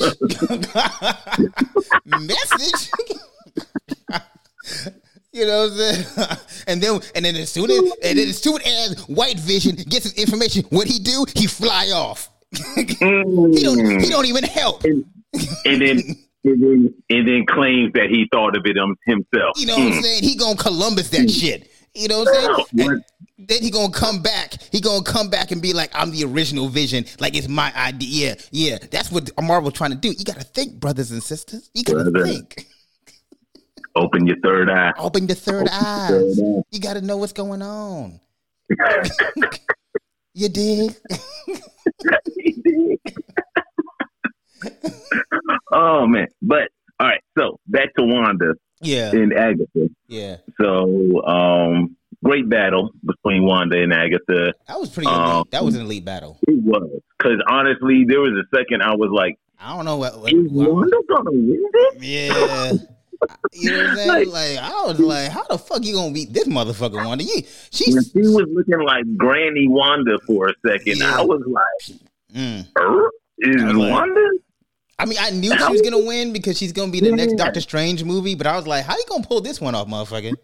Pull this off? Yeah. Like, I didn't see the plan. I didn't see it. I'm like, this bitch Agatha got tricks. I didn't know what the fuck. She was like, yes, Wanda, destroy. I'm like, I don't trust that motherfucker. Yeah. I don't trust that motherfucker. That motherfucker was just too sneaky. Too sneaky. She was too calm. She was just the whole time. She was too calm. Yeah. Never felt like she was in danger. Right. Until the very, very last, like, Hail Mary at the end. Right. I was fascinated by that battle, man. Like, and the thing, what it showed was that Agatha, she dropped a couple of things too, where she was like, you're more powerful than Doctor Strange. And I was like, fuck. Mm-hmm. But, you know, Kevin Feige, he's been saying that Wanda's like one of the most powerful beings in the universe. Right. Because... Right. And so, like, but he said that years ago. This shows you how Marvel be layering shit for like years, dog. Like, Feige. Yeah, Feige be layering shit because he said like, yeah, Wanda's like the most one of the powerful people in the universe, and that was like, people didn't understand like, what the fuck are you talking about? Like, you know what I mean? Like, Wanda ain't the most powerful, but shit, like they've known what they wanted to do with the character for a while, and yeah, so. You know, she's not even supposed to exist, and talk about the Scarlet Witch, and you know, like, and you think about it, like with Doctor Strange, you're right, like he does incantations, like, you know, Agatha, they do incantation, like she does a thing, and in the comics, she's actually known for this called the Chaos Magic. You know what I mean? That's what makes her the Scarlet Witch. Like, that's really what it's known for. She's known for creating or not, or just. Making things cease to exist. Like she has a line that, you know, nerds talk about called "No More Mutants," and just because she's so angry and she's so down that she just whispers something. She whispers "No more mutants," and all the mutants cease to exist. Like, that's how powerful the motherfucker is in the comics. She just uttered a fucking line, and she did every mutant cease to exist as far as their powers are concerned. And so, bad man right there. Yeah, and so right. So like that's literally her scope. So I think that's the scope of her power. So I think we just scratched the surface about what the fuck she's on, which like leads us into like she's going to go going into Doctor Strange. Yeah, and she's that end credit scene where she is reading the book of the damn. I forgot. I forgot it's called, but it's called the Book of the Damned. Yeah. So she's going through that book, and she's kind of in her Doctor Strange mode where she's like, you know, there but not there, and she's looking through various dimensions and times, and that's when she actually hears her real children in another dimension, and because the thing is, remember in one of those episodes they said the Nexus, and I really do believe like she's the Nexus, right? And so. Right. You heard her children, you know what I mean? And so she's going to pull her children from another dimension, I believe. And she's going to have her family. You know? Yeah. And so the thing is about Scarlet Witch is that she never really understood her power. She was just doing shit, you know? Right. Now she's going to be like matching up her wisdom and that's gonna be the thing that's gonna be crazy in Doctor Strange 2 that comes out like in like 2 years or maybe. You know what? And that's what this one season did. That was one heck of a build up for Doctor Strange 2. I'm ready. I'm ready to see. You're ready now. I'm ready to see her and Wanda in Scarlet Witch in full form in Doctor Strange 2 now. Right. And obviously this show, what I loved about Wanda was that it was so unique for Marvel because they're going to get into like the more action beats now. Like the Winter Soldier and Falcon. Yep. Winter Soldier, Falcon, Loki. Yeah, and so but this show really was about grief, right? And so it was about like dealing with each level of grief, and finally she had acceptance. Like she had denial. She went from, like, you know, all the stages of grief, and so like this was one of those things where she actually created a stage in each step of her grief process, and she finally got there. Now she's at another place to where she can actually grow. You know, so I just dropped some bars for y'all. You can, shout out to that. Yeah, I do this some time for time. I'd give you colored vision, and I'd also tell you some bars. That's what I do. But yeah, man. No, Mr. Mercy, someone, please draw me a colored vision with a kufi on. That's all I need in my life right now. Colored vision. You know what I'm saying? When white vision is just not doing it for you. Yeah. Anyway, so yeah, and then we're gonna see the real Captain Marvel. Yeah. So I was watching a YouTube clip afterwards, and because Monica has had many different names, throughout her time in the Marvel comics, and one theory was that because if you look back on, I forgot which episode, but when Monica goes back looking for her mother, there was a picture of her mom on the wall at SWORD headquarters. Yeah. And it had her nickname as Photon. Yeah. That's actually her nickname in the comics, Photon. So I'm wondering are they going, because we've already branded Captain Marvel, are we going to make her the new Captain Marvel, or are we going to make her Photon going forward? Well, Marvel's going to actually, in the Captain Marvel 2 movie, they're going to bring in Miss Marvel. Right. And also going to bring in, obviously Monica. So there's going to be essentially 3 Marvels in that one movie. In that one. Yeah. So 3 strong women coming together. Yeah. However that looks, but so there's going to, there's a opportunity for that. And her story this kind of was her origin story, and we don't even know the limits of her powers right now. Like it's right. We're just scratching the surface. Yeah. Yeah, we just kind of have an idea, but I think they're keeping their powder dry on that one. So, all right. So yeah, thumbs up. Shout out to the WandaVision. I loved, like I said, this show. Marvel took a risk by not making any action, but really just kind of developing it and making a character study on grief. And that just shows you they're confident in their IP. Like they don't have to do everything conventional. They can create in different aspects. So and they keep it moving forward. You know what I mean? They're like, it's not gonna be season 2. You know what I mean? They don't need it season 2. No, that's what they titled it season finale for a reason. Yeah, series finale.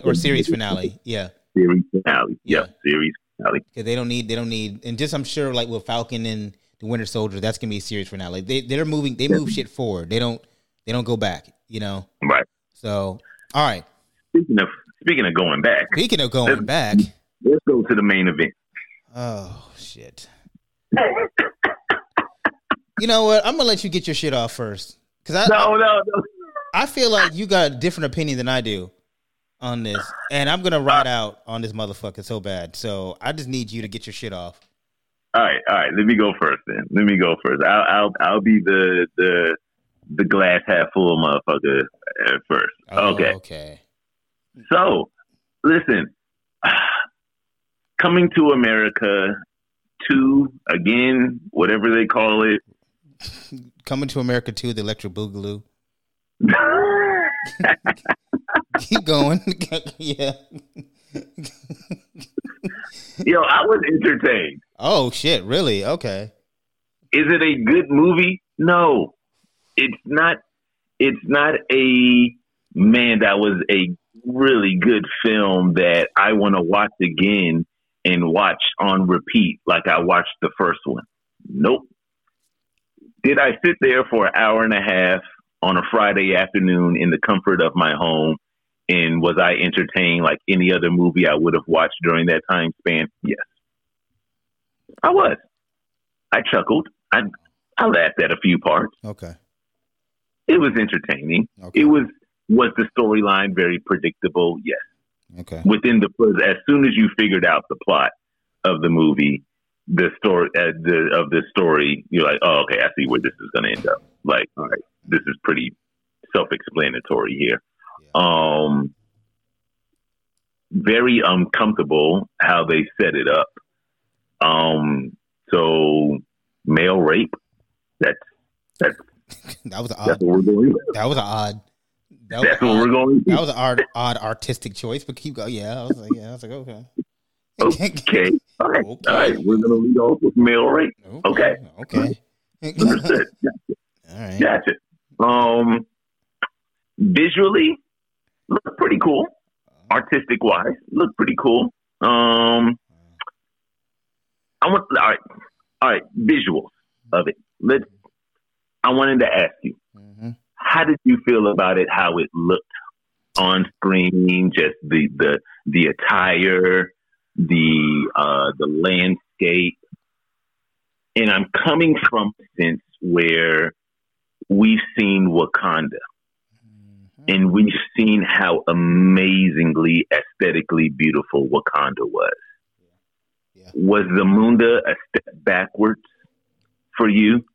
Or did you not even look that deep into it? Oh, I looked at a lot of things, my brother. When you are a colored vision, you look at a lot of things. And, I'm going to keep going, bro, because I wanted to ride out and I just... Okay. But I peeped it all, but keep going. Okay. All right. So for me, I thought it looked cool, but after seeing Wakanda, it didn't look as cool as it should have been. I think they did downplay African culture a little bit and made it a little more Neanderthalish in a sense. Especially with the scenes outside. In Zamunda, I would have liked to see more of like a more developed country. Oh, this is supposed to be such an amazing, thriving country. I would have liked to see more development outside, but maybe you didn't have the budget for that, like you have for Wakanda. Fine, okay, that's fine. Okay, whatever. Okay. But from a just pure comedic sense, just a comedy. Just a run-of-the-mill, comedic, silly movie. It's fine. It's okay. You know what? It's okay. It's. You know what? This is what I wanted to say to you about this. Stop the cap. But I listened to your podcast. I listened to the episode with your barber. What's my man's name again? Dave Tabanero. Dave, right? Yeah. I listened to y'all do the top 10 list of Eddie Murphy movies. This ain't making that. Good. I'm putting it on it's better than Norbit. Fuck you. Okay. Boy, you felt that in your soul. Damn, you felt that deep in your soul. Colored vision. Yeah, man. Shit. That was better than Norbit. This motherfucker. It was better than what else? What else did y'all have at the bottom of the list for Eddie Murphy movies? Distinguished Gentleman.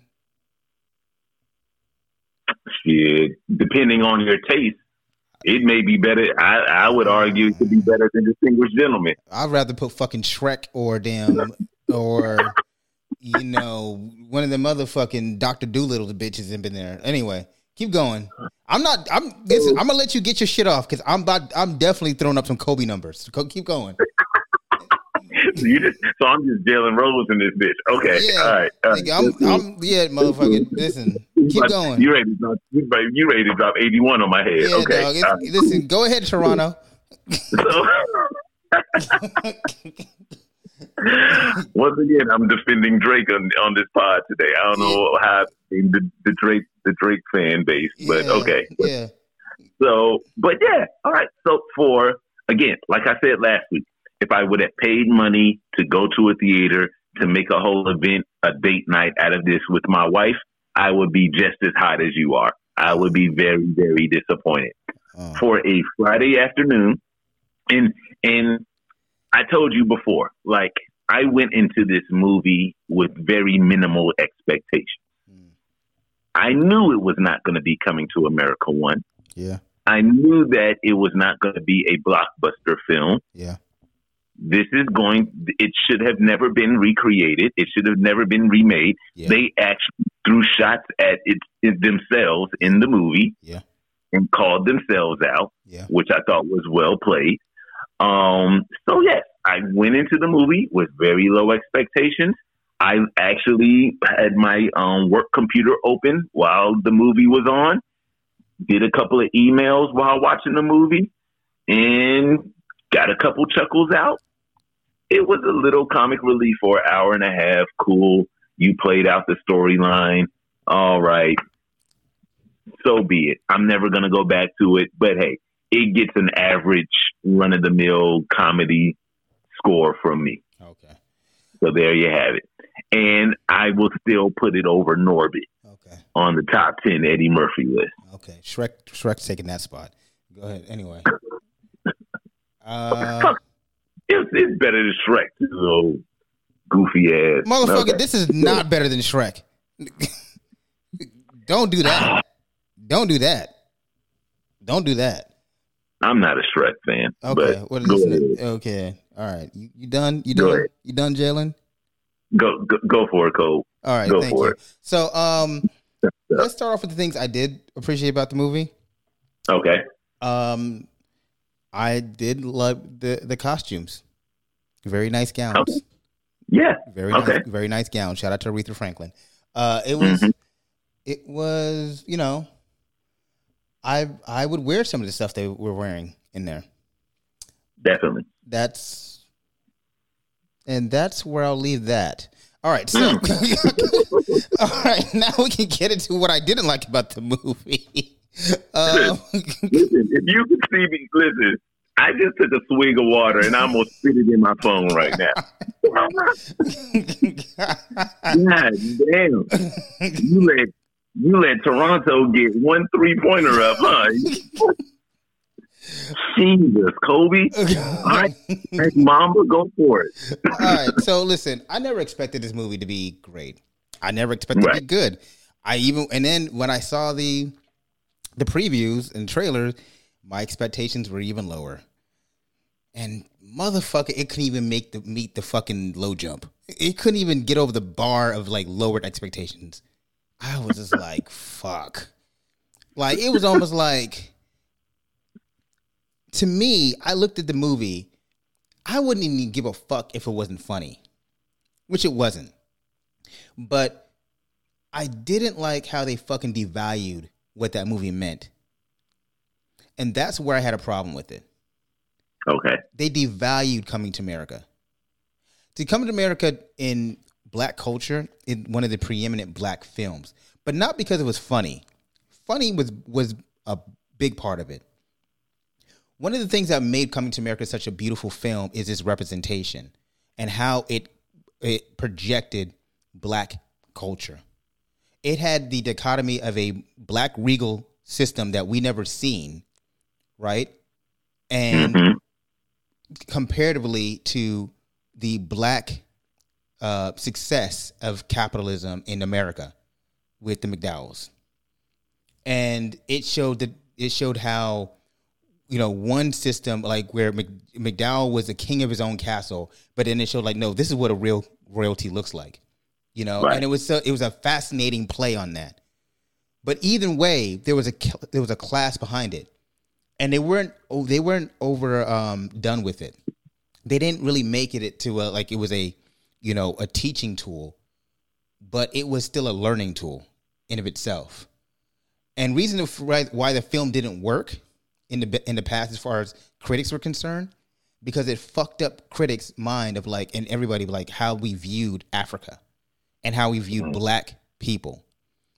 And that is what the beauty of that movie was. Like, you think about 1988, man, and Akeem, you know, they even like the opening scene, they're coming in and they're coming over the mountain, and there's a kingdom, a beautiful kingdom, and everybody's dignified and regal, you know, and nobody was. It would just say strong presence from them, and it's like they caught you off guard, and you're like, "What the fuck am I getting ready to watch?" Right? And even in that sense, they were still humorous. They still find humor in that in the film, and you go all the way into America, it was still humor. Like the scene of them, you know, introducing Akeem's first betrothed wife, you know, and you know there was the funny was that they came out with excuse me, like, you know what I mean, like, and it was, but it wasn't over the top, but it was like funny, like and you see the looks on their face. It was, everything was subtle. It was the subtle, it was subtle laughter that made it. It made loud impressions. It wasn't in your face comedy. It wasn't in your face comedy, but it was subtle laughter. Everything was subtle. It wasn't like they were going for the joke, but you're intelligent enough to get the joke. Right. You know what I mean? You're intelligent enough to get the joke and like, wait a minute, what is this? And then it's like, oh, just get me out the way. And then let me present to you. Like, you know what I mean? Like, and then she comes in like, God, she's your queen. And, you know, and then like, even that was funny. But it was like, but it was subtle jokes. It was because you're like, hey, what are the lyrics to that song? Like, yeah, like yeah, free of infection. Did it like, it was like, you know what I mean? But like, but there was a subtleness to the joke. Like we're smart enough to get it. We get it, you know? Right. Like, and then you transfer it over into like, you know, the father, you know, or excuse me, the first of all, his wife, the first wife, they fucked up the history on that, because in this one, she was a product of the kingdom of Zamunda, and her father was like a lead general, and he was dignified. That's right. Yeah. You know what I mean? She was part of. She wasn't part of no fucking other country. That's right. Yeah. You know what I mean? Yeah. And so it was like, that was like, so you go from that to fucking Wesley Snipes, who was a fucking caricature, a dancing fucking warlord. So his father was this dignified gentleman, and you know, Wesley Snipes' character was every time he was just being a caricature of somebody, dancing, and every time he walked, he was dancing inside, dancing with walking in. It was like, what the fuck is this? What kind of what kind of minstrel show is this shit? You know what I mean? Smiling and dancing every time. First of all, that don't even make no fucking sense, because that's not even how the original story went. So you fucked up on that already. You know, because again, the woman wasn't part of some make-believe country of Nextonia. First of all, how lazy was that shit? The fucking, you couldn't fucking think of we just talked about fucking West Coast Joe. You couldn't think of a fucking other name than Nextonia? Like, that was the fucking, that shit went through rewrites. Nobody said, hey man, maybe we could just think of a fucking name. You know what I mean? We see Zamunda. Maybe call it Tapunda. You know what I mean? Next to Stankonia. Like Nextonia. So that's the fucking name of the country? kind of but it was like, it was hold on, nah, Jalen, let me keep going real quick. No, I'm real quick. So I put so little attention to this that I didn't even catch I didn't even hear that part. That's how little attention and how much I did not take seriously. This movie. You and the writers, because the writers never took any. The beauty of Coming to America 1988 was that the intentionality of every scene. Everything was meticulous and intentional. The way the Roses people, they bowed every time they let out the sprinkled roses on the ground when into the room or left the room. Mm-hmm. Bro, like Mustafa, not Mustafa, King Joffrey Jafar, right? See, this fucking movie got me calling that dude Mustafa. See, I hate this shit. Like King Joffrey Jafar, like even when he came into New York, it was like a fucking movie, like dun dun dun dun dun. Like this motherfucker came in, like it was like cars, and you know what I mean. Like they had the flag on top of the damn, you know, the hotel. Limousine. Top of the hotel. Oh, yeah. The top of the hotel. Yeah. Like you know, when royalty show up, you know, they change out the flags of each the hotel. That's actually, I forget what the hotel's called. And so like they had that shit. Like they had the security and like, and then him stepping out on fucking roses, and you know what I mean. Like it was just like what I didn't like is how they devalue the regality of fucking King Joffrey Jafar and then Akeem, which I'll get into in a moment. But they devalued him as a character. Like they made him a fucking caricature, man. Like you know what I mean? Yeah. That's not the same King Joffrey Jafar. You know what I mean? It was like the King Joffrey Jafar is not gonna want. I want a fucking funeral while I'm alive. You know, like, and I'm gonna die in front of it. It was like, what kind of silly shit is this? Mm-hmm. You know what I mean? Like that's not even the same character. You know, and so it was like it was just silly. You know what I mean? It was silly. The whole fucking thing was silly. And then you go into Akeem, it's not the same character Akeem. The other Akeem was a learned, well thought out man. Right? This Akeem was fucking just haphazard, just doing shit. Nothing made fucking sense to him. Nothing made sense. This motherfucker was just like he was just doing shit. You know? And like the other one was a methodical person, the way he operated.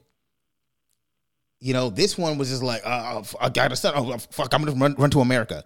Let me go fucking approach him in fucking Middle Times Square. It was just fucking. What is it? What the fuck is going on? You know what I'm saying? Like, what the fuck is going on with this character? You know, I'm not even gonna tell my wife. I'm just gonna fucking go. You know what I'm saying? Like the same man who fucking took his time to court this woman didn't want to tell her who he was because he wanted to make sure that she saw him for his character and for who he was. Just fucking picks up in a plane to go search for a fucking son he's never met, and then bring him back and his mama back to the house. It was just like there was, and then the thoughtfulness of the character in 1988 regressed in 2021. And I know that was the whole point of it. Like he's like his father, but his father had a better character arc in 1988, because even at the end he softened up. You know what I mean? Because of Akeem's mother. Right. And she was a reason for him. Right. And so his character had even in itself had a complete arc. So for him to go from that to regress to being like, oh, you couldn't even have a son.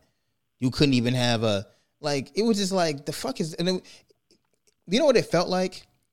It felt like a movie that didn't understand why number one was funny, why number one was successful. Like, because Eddie was a part of the culture in 1988. He knew.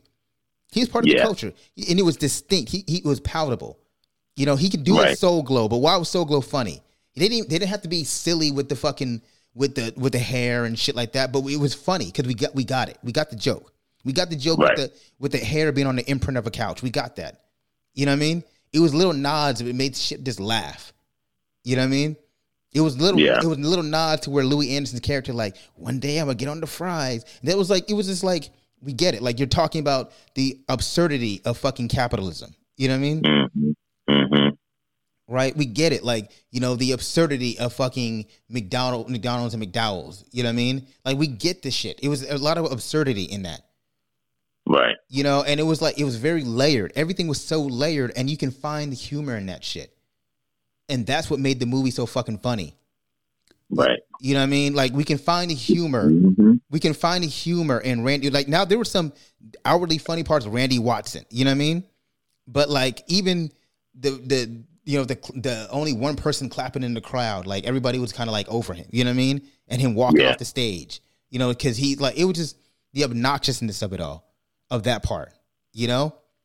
But it was like a whole movie of fucking Randy Watson scenes. That's what it was, a whole fucking movie of Randy Watson scenes.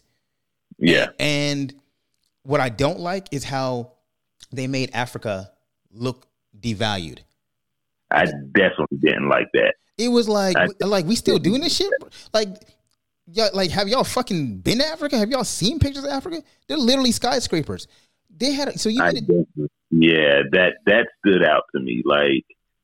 Like you played into some colonial shit of fucking with white people, not white people, but like how Americans fucking, you know, were projecting before we've all got Google how Africa is. You know what I mean? Like, and then you played into that dumb shit by fucking so McDowell's is just literally in the middle of a fucking nowhere. It's not in a mall. It's not in any fucking building. It's just fucking existing in the middle of a field. Right. You know what I mean? Like it was just like, what the fuck is it with zebras running all around this shit? Like to me, it would have been better for Akeem to be like, even if he would have came back to Zamunda, like, hey, the things I've seen, if you wanted to go that route, be like all the progression from what Zamunda was in 30 years. How it was developed. Mm-hmm. But the fucking country was still like backwards as hell. Like, dog, the point we had fucking Wesley Snipes' army just marching into the fucking into those throne room with weapons, threatening the fucking king, dancing like it was nothing. Dancing into the damn place. This shit was like, it was like not even the same fucking world. It wasn't the same world. Everybody in fucking part one was like regal and wealth. Like this one was like everybody was just silly as fuck. You know, it was just, I didn't like. Here my thing is, where the fuck is Akeem's army at? Motherfuckers is marching into the damn throne. Like, you know what I mean? Like motherfuckers just marching in, you know, just whatever, threatening the fucking. It was just weird, man. This shit was fucking. And I know I'm going deep with it, but what I'm saying is, it devalued what that is. And so for me, the brand is tarnished, tainted. Right, brand is completely tainted now. What it showed me is that Eddie Murphy is like, where in 1988 he was still part of that culture. His foot was still on the ground. He is so far removed that he was doing things that were antiquated. Like even the whole playing up of his daughter. Like I would loved a better relationship with the daughter. Like his best move was to fucking go put somebody he's never met on the throne for his kingdom. Right. To run his kingdom instead of his daughter. Like what kind of dumb shit was that? Like I don't even get, like, I understand like, oh, he finally got to that place, but like it would have been a better argument to where Akeem would have went to his father and be like, I've been advocating on behalf of my daughter. You know what I mean? And let me work on. And you could have layered it better, but like it was uncomfortable for me to watch that shit. Like it was just uncomfortable. Like this man is literally just fucking say, oh yeah, fuck my firstborn, or fuck my daughter. You know, I don't give a fuck about how she feels about shit, because I gotta fucking and it just occurred to him like, oh yeah, I can change the rules. Like nigga, didn't you fucking get the fucking rules when you were fucking like to marry Lisa? That shit just occurred to you at 21 years old. 21 years old, like that shit, you just had the fucking epiphany now. Right. I just was like, man, I didn't understand. Man. I was confused. By it all. I didn't understand like what happened to that character. Like I like I said, you could have found the funny without being so absurd. You could have found the funny, you know. And were there some touching moments? Yes, between the older brother and the sister and all that. You know, there were some touching moments, but like just the chasing of lions and the fucking, you know, I didn't need that. Yeah, and the dancing warlord. It was like, what is this? It was just like, this is dumb, man. This is dumb. Yeah. And it's like you devalued. You took away from something that was so special from black people. That's where I was hurt. I was brokenhearted by this shit. That I agree. I definitely agree. You should have left it alone. You devalued the brand, and you're right. It was a very on the surface, no layers whatsoever, just a typical run-of-the-mill comedy movie. If it wasn't, this is such a tough question because I don't even know if I can ask this because you can't rewrite history. Right. If this was a standalone movie, how would you feel about it? But it's hard to say that, like, because we know the characters. We know the characters. Yeah, we know the characters. So that's an unfair question. It's an unfair question because we know the fucking. It's like if they come back with Black Panther 2 and they just change the fucking whole characterization. The shit they built like in 2018, they come back in 2022 and these motherfuckers are not even acting the same. They just fucking just on some silly shit. You be like, that ain't even fucking how you left us. Mm-hmm. You left us in a different place. Now you fucking coming back and you shucking and jiving and and acting silly and all that. And it's like, what? Like Lisa, like, dog, whatever happened to her sister? Lisa said, I haven't had friends here since I left. So Lisa been a prisoner? She can't go back home? Like, you know what I mean? Like, what the fuck happened to her sister? Like, it was weird, man. This shit was weird. And I didn't understand why they made it that way. Like, why you do that? You know what I mean? Like, just why? Why you do that? And I can tell Eddie didn't think about this script because I remember I was reading it. That Eddie Murphy when they were workshopping the script for a few years, they were at first Tracy Morgan was going to be his son, and then it was Arsenio Hall that kept saying like, I don't think you want to do that because Tracy's as old as you. But that just shows you how like out of touch he is. Because why would Tracy Morgan why would that even be your fucking first thought? That'd be like me and you making a movie and be like, yeah, Rob's gonna be my son in this movie. People be like, yo, Rob looks older than you, motherfucker. Rob's taller than you. He don't even look. What the fuck? What the fuck are you talking about, Kamar? Like, right. You know what I mean? Like, it just there was no thoughtfulness. The same way there was thoughtfulness in every scene and was intentional in every scene in '88. It was haphazard. Yeah. And it showed you in the making of this movie. It was just haphazard, man. You know what I mean? Like, just the goofiness of it all. It was just weird. Like shake weight, the shoulders doing shake weight, and you know what I mean? And it was just like, oh my God. That was, dog. It was just like, what is happening? What is happening, man? You know what they could have done? They could have done an evaluation for. So we've seen in the 30 years Black wealth in certain sectors increase. Let's say we just talked about Jay-Z, right? There could have been a conversation about celebrity, because we lack the ability in America to see royalty. So we put royalty on the Obamas. We put royalty on Jay-Z and Beyonce. We put royalty on Will and Jada, right? Because our concept of royalty is so disconnected. You know what I mean? And there could have been a real honest evaluation of society, American society's ideal of royalty and what real royalty is. Right. That would have been a fucking phenomenal movie with jokes inside that. You know what I mean? Like, why are rappers like, it could have been like, well, why are rappers your fucking considered royalty? That's not royalty. Mm-hmm. You know what I mean? Why are entertainers considered royalty? That's not royalty. Why are the Obamas considered royalty? Oh, I get it. But they're not royalty. Royalty is lineage. Royalty is the way you operate your bloodline.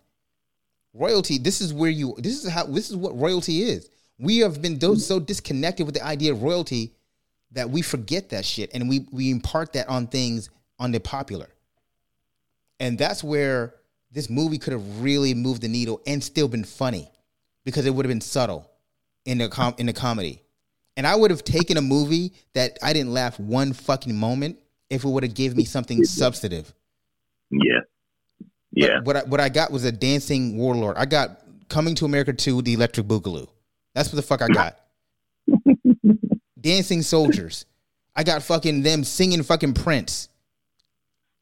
Dog, the first movie was wild because we didn't even. They were doing the introduction. We talked about the scene with the introducing the wife.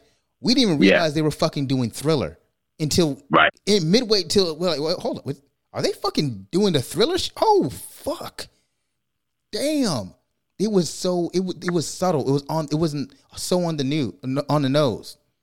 You know what I mean? It wasn't so on the nose. But this. Let me ask you this. Yeah. Is there a space where we can have both the satire and the more layered films like the original Coming to America, like Black Panther? Is there a world where we can have both? Yes. Do you know what? And yes, I agree we can, but you're saying don't put them under the same branding though. Yeah. What I'm saying is you can make a goofy movie, right? Mm-hmm. Like, let's talk about a movie that's goofy, like Step Brothers. Step Brothers is fucking goofy as hell. Right. Right? But even in Step Brothers, there's some outlandish shit, and then there's the subtlety of the fucking comedy, right? Right. There's some subtle shit that's like that Will Ferrell does if you're like, yo, this shit's just funny. Like, you know what I mean? Like, it's just like the absurdity in the simple shit. Like, in Coming to America, the first one, the absurdity of, you know, you think I should ask for $1 million? Yeah, why not? Like, you know what I mean? Right. Why not $1 million? Like, it was just, but it was funny. You know what I mean? Like, it was funny. Like, oh, I cannot believe it. You know, like, like that. And then just some men I met in the restroom. You know what I mean? Like, just walked away. It was subtlety. You know, him walking and giving, the Dukes money. Mortimer, we're back. Like, you know what I mean? Like, there was funny subtlety in the fucking movie. Audiences are smart enough, and what I didn't like is that they devalued black viewers. Like, we're not smart enough to fucking get the joke. So we got to make this shit so damn silly. That's what I didn't like. Right. You didn't have to do that. You didn't have to do that shit. You know what I mean? You didn't have to do that shit, man. Like, you just should have kept this shit off. Make another fucking movie. You know, it was so on, like the clear branding. Oh, Pepsi. Oh, Crown Royal. Oh, it was like Ciroc. It was like, it was just, it's like, they didn't know what they just want. It was like a cash grab movie. That's what the shit was. It was a cash grab movie, and they devalued it because it was an obvious cash grab. Yeah. And I agree. I agree with you from day one. I was like, why are they rebranding this? Why are they coming out with the two? Immediately, that was the implication. It was a cash grab. Didn't need to be done. And you're right. You're right. Like, and I just completely tempered my expectation. And that's why I completely tempered my expectations, because everything that you just said, I knew was about to happen as soon as I saw the preview. I knew, but I didn't know it was like, and I was disappointed in Eddie, because you are supposed to be the fucking like gatekeeper to this shit. Yeah, you started it. You started it. You know what I mean? Like, you were the gatekeeper, and you fucking let motherfuckers come in and then just devalue the shit. Wakanda came from y'all. Like, Wakanda. Well, technically not. Technically not. No. Not technically not, but. Yeah. As far as some of the visuals in aspects of how it was to be presented on the big screen, right? I'm sure at some point in the thought process, along with, what was already written in the comics and everything, I'm sure at some point in the thought process in that writer's room and in that director's room, it was, hey, you remember in Coming to America when? Right. Hey, you remember that scene in Coming to America when they were in the castle in Zamunda? You would think that in the writers of Black Panther, that when they wrote Wakanda, there were some memories of Zamunda inside of that. Well, they were very, and you could tell in Black Panther, they're very cognizant of imagery and what this meant. Like Chadwick said, like in God Rest His Soul, he was like, it was very important for me that Black Panther did not have a British accent, and he said he fought against that. Marvel with it in prison, like, no, he's got to have British. It's like, no, that means his dialect needs to sound like he has not been infiltrated by colonial thinking. You know what I mean? His dialect needs to show that the way he talks, the way he walks, the way he thinks, he has been created in an environment of elite black, futurism. Right. You know what I mean? Right. So the way they operate in their own sphere. Right. And that's like the intentionality of it. Like, while I do give credit for the Coming to America 2, Electric Boogaloo, for making sure the daughters spoke with an accent, and those were fine. Those were great things. I would say that the daughters were actually well thought out, developed characters. They weren't developed characters. They were thought out, but they weren't developed, because I would love to have seen more interaction between them. More of them. Yeah. Correct. You know what I mean? Because honestly, the oldest daughter was giving me like Shuri, Dora Milaje kind of vibe. Right. But you're right. But they did not get nearly enough screen time, to the point where they gave a hairstylist, a barber, more screen time than the daughters. Right. They gave a cosmetologist, which no disrespect to cosmetologist, but they gave a cosmetologist more character. And even then, her character was limited. Like, it was just like, but it was just weird. It's a weird, like you said, they started off the movie on some weird shit like male rape. You know what I mean? Yeah. It was just on some male, like, oh, okay, we doing that. You know, this is where we're going. All right, cool. All right, cool. This is how we doing it. You know what I mean? Like, dog, he had Akeem running through the fucking streets of New York all sweaty. Where the fuck is Akeem's security? This motherfucker just running in the streets. You know what I'm saying? Looking like he just ran a marathon, looking all sweaty. That ain't fucking Regal. You know what I mean? Like, it wasn't well thought out. Like, this motherfucker just out here. Dog, like, this dude just running up, and dog, think about it. This motherfucker approaches his son in the middle of New York at night, talking about, "I'm your father," and then son's like, "Oh, okay." Let's roll. That shit makes no. That's not how New York be like, man, if you don't get the fuck out my face, like, you know what I mean? And it's like, there was no development. It was just like, oh, okay, yeah, cool. Let me bring you back home. Then he goes to the mom. Oh, show him the bag of money. Oh, hey, got money. Oh, yeah, okay, baby. We going to Africa with this strange man we don't fucking know anything about. You know what I mean? Like, of course the mom recognized him, but it was just like, it's weird, man. The shit was just fucking weird. I didn't like it, man. I get it. I absolutely get it. Nah, no argument here. Yeah, I mean, I did, and I think that's what it broke my heart too much to even laugh. I couldn't find a humor even in the parts where there could have been some humor. I couldn't, because of how disappointing it was. Because the imagery just broke my heart. You know what I mean? Like, I couldn't even fucking laugh at the shit. It was just like, the fuck, man. Like, why you do that to my shit, man? You know what I mean? Like, why you do that to my shit? That'd be like fucking Jay-Z going back and making Reasonable Doubt 2. Yeah. You know what I mean? Like, and then putting fucking Zaytoven on the beats. Justin Bieber on the hook. Yeah, you know what I mean? Fucking Bryson Tiller on the fucking hooks and shit. You know what I'm saying? That's the thing. Like, they were so unimaginative. They try to do beat for beat on fucking the same movie. Like, you couldn't even do some different shit. You know what I mean? You couldn't even do some different shit. Like, it'd be like, shout out to Soulja Boy. He'd be like, same fucking flow, beat for beat, line for line, word for word. You know what I'm saying? They just, it was like, what the fuck are y'all doing, man? So, I mean, I wrote out on it. I'm sorry. I went for like 20, 30 minutes on this shit. But, it's all good. It's all good. But I had to vent. I was venting, man. I'm sorry. Yeah. I know that some people listening be like, I like that shit, man. Kamar, you too hard. You don't like nothing. You got a bad attitude with everything. I mean, like, man, listen, when you're a colored vision, you just think about shit in a different way than a lot of motherfuckers do, man. And so you see the world differently as colored vision. As colored vision, man. You know what I'm saying? Y'all got to get off that black and white shit. Get on the colored vision. You know? Let's go. There it is. You know what I mean? So, I mean, did I miss anything? Was there any pushback you want to give me? No. Not at all. Shit. Because, I mean, look, the reality is everything that you said is true.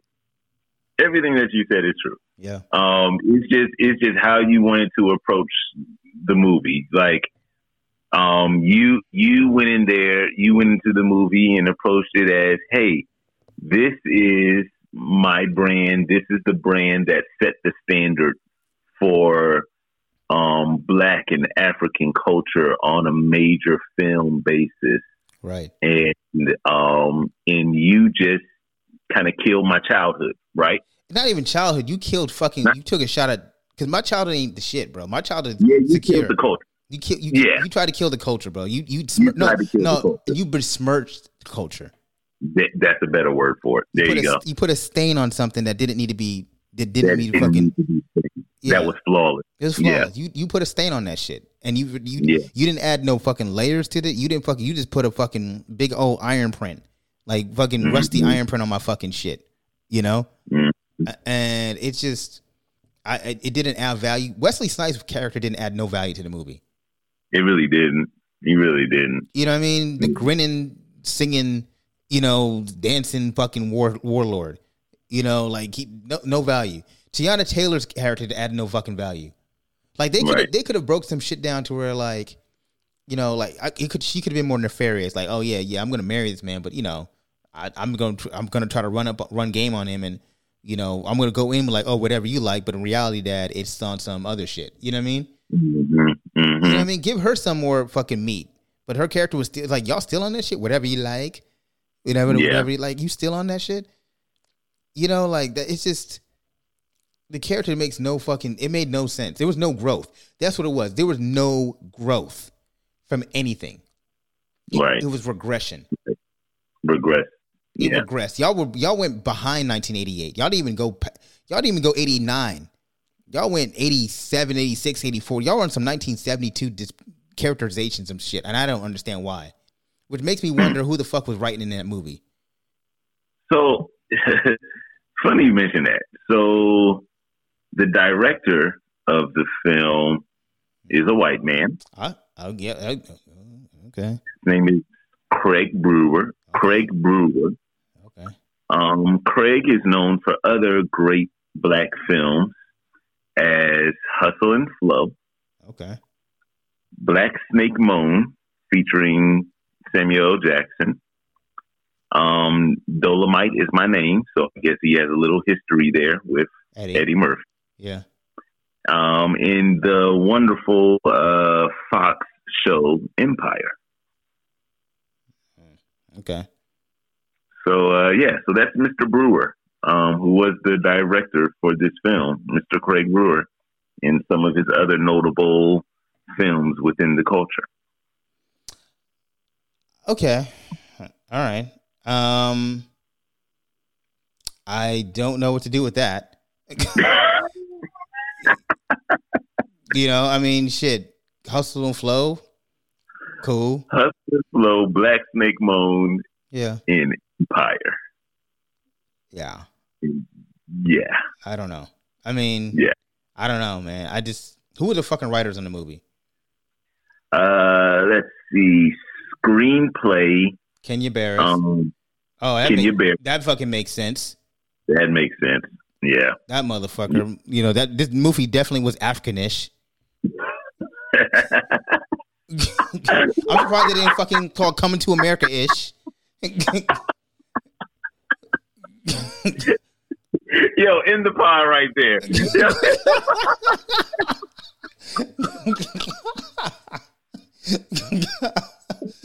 African-ish. It was fucking African-ish. Coming to America-ish. Coming to America-ish. That is the name of this movie. Yo. Man. Yo. I might name the pod that shit. There you go. Coming to America. Coming to America. That you've got your title for the pod. Yeah, Coming to America-ish. Yep. Kenya Barris, David Sheffield, and Barry Blaustein. Blaustein, yeah. Blaustein, whatever. Yeah, David Sheffield is a white man, 73-year-old white man also, and Barry is a 66-year-old white man. Yeah. Oh, there it is. Yeah. There you go. There it is. That a lot of it tracks. Yeah. A lot of it tracks. You know, yeah. The shit is. You know what? When you put 2 and 2 together, you get 25. When you put 2 and 2 together, you get 22. You know? So that shit makes sense. It all makes sense now. It all makes sense. 2 and 2 makes 22. So it all makes sense. You know, like message. So listen, man. I'm not even. I'm done. Like we can end it on that shit. You know, I know we took a little longer to get to this point, but it's all good, bro. Like it's all good. It's all good, man. Yeah. Hopefully, they don't fuck up Black Panther 2. I don't know, man. Right. Now, yeah. You know what? I trust Marvel's not gonna do that shit. Marvel's not gonna do that because if Feige, I trust Feige. I trust in Feige. I trust Feige more than I trust Kenya Barris. I know that much. That's the pot. I know that fucking much. And with that, let's ride out. All right, with that, yo, we gonna ride out. Yo, everybody, yo, please subscribe. Please like this podcast. Leave commentary, man. And I hope we didn't piss you off too much by dunking on this fucking movie. And thank y'all for rocking with us, man. Pop Culture Cleanser Part 2, Electric Boogaloo. Coming to America-ish. We out, man. Peace. Peace.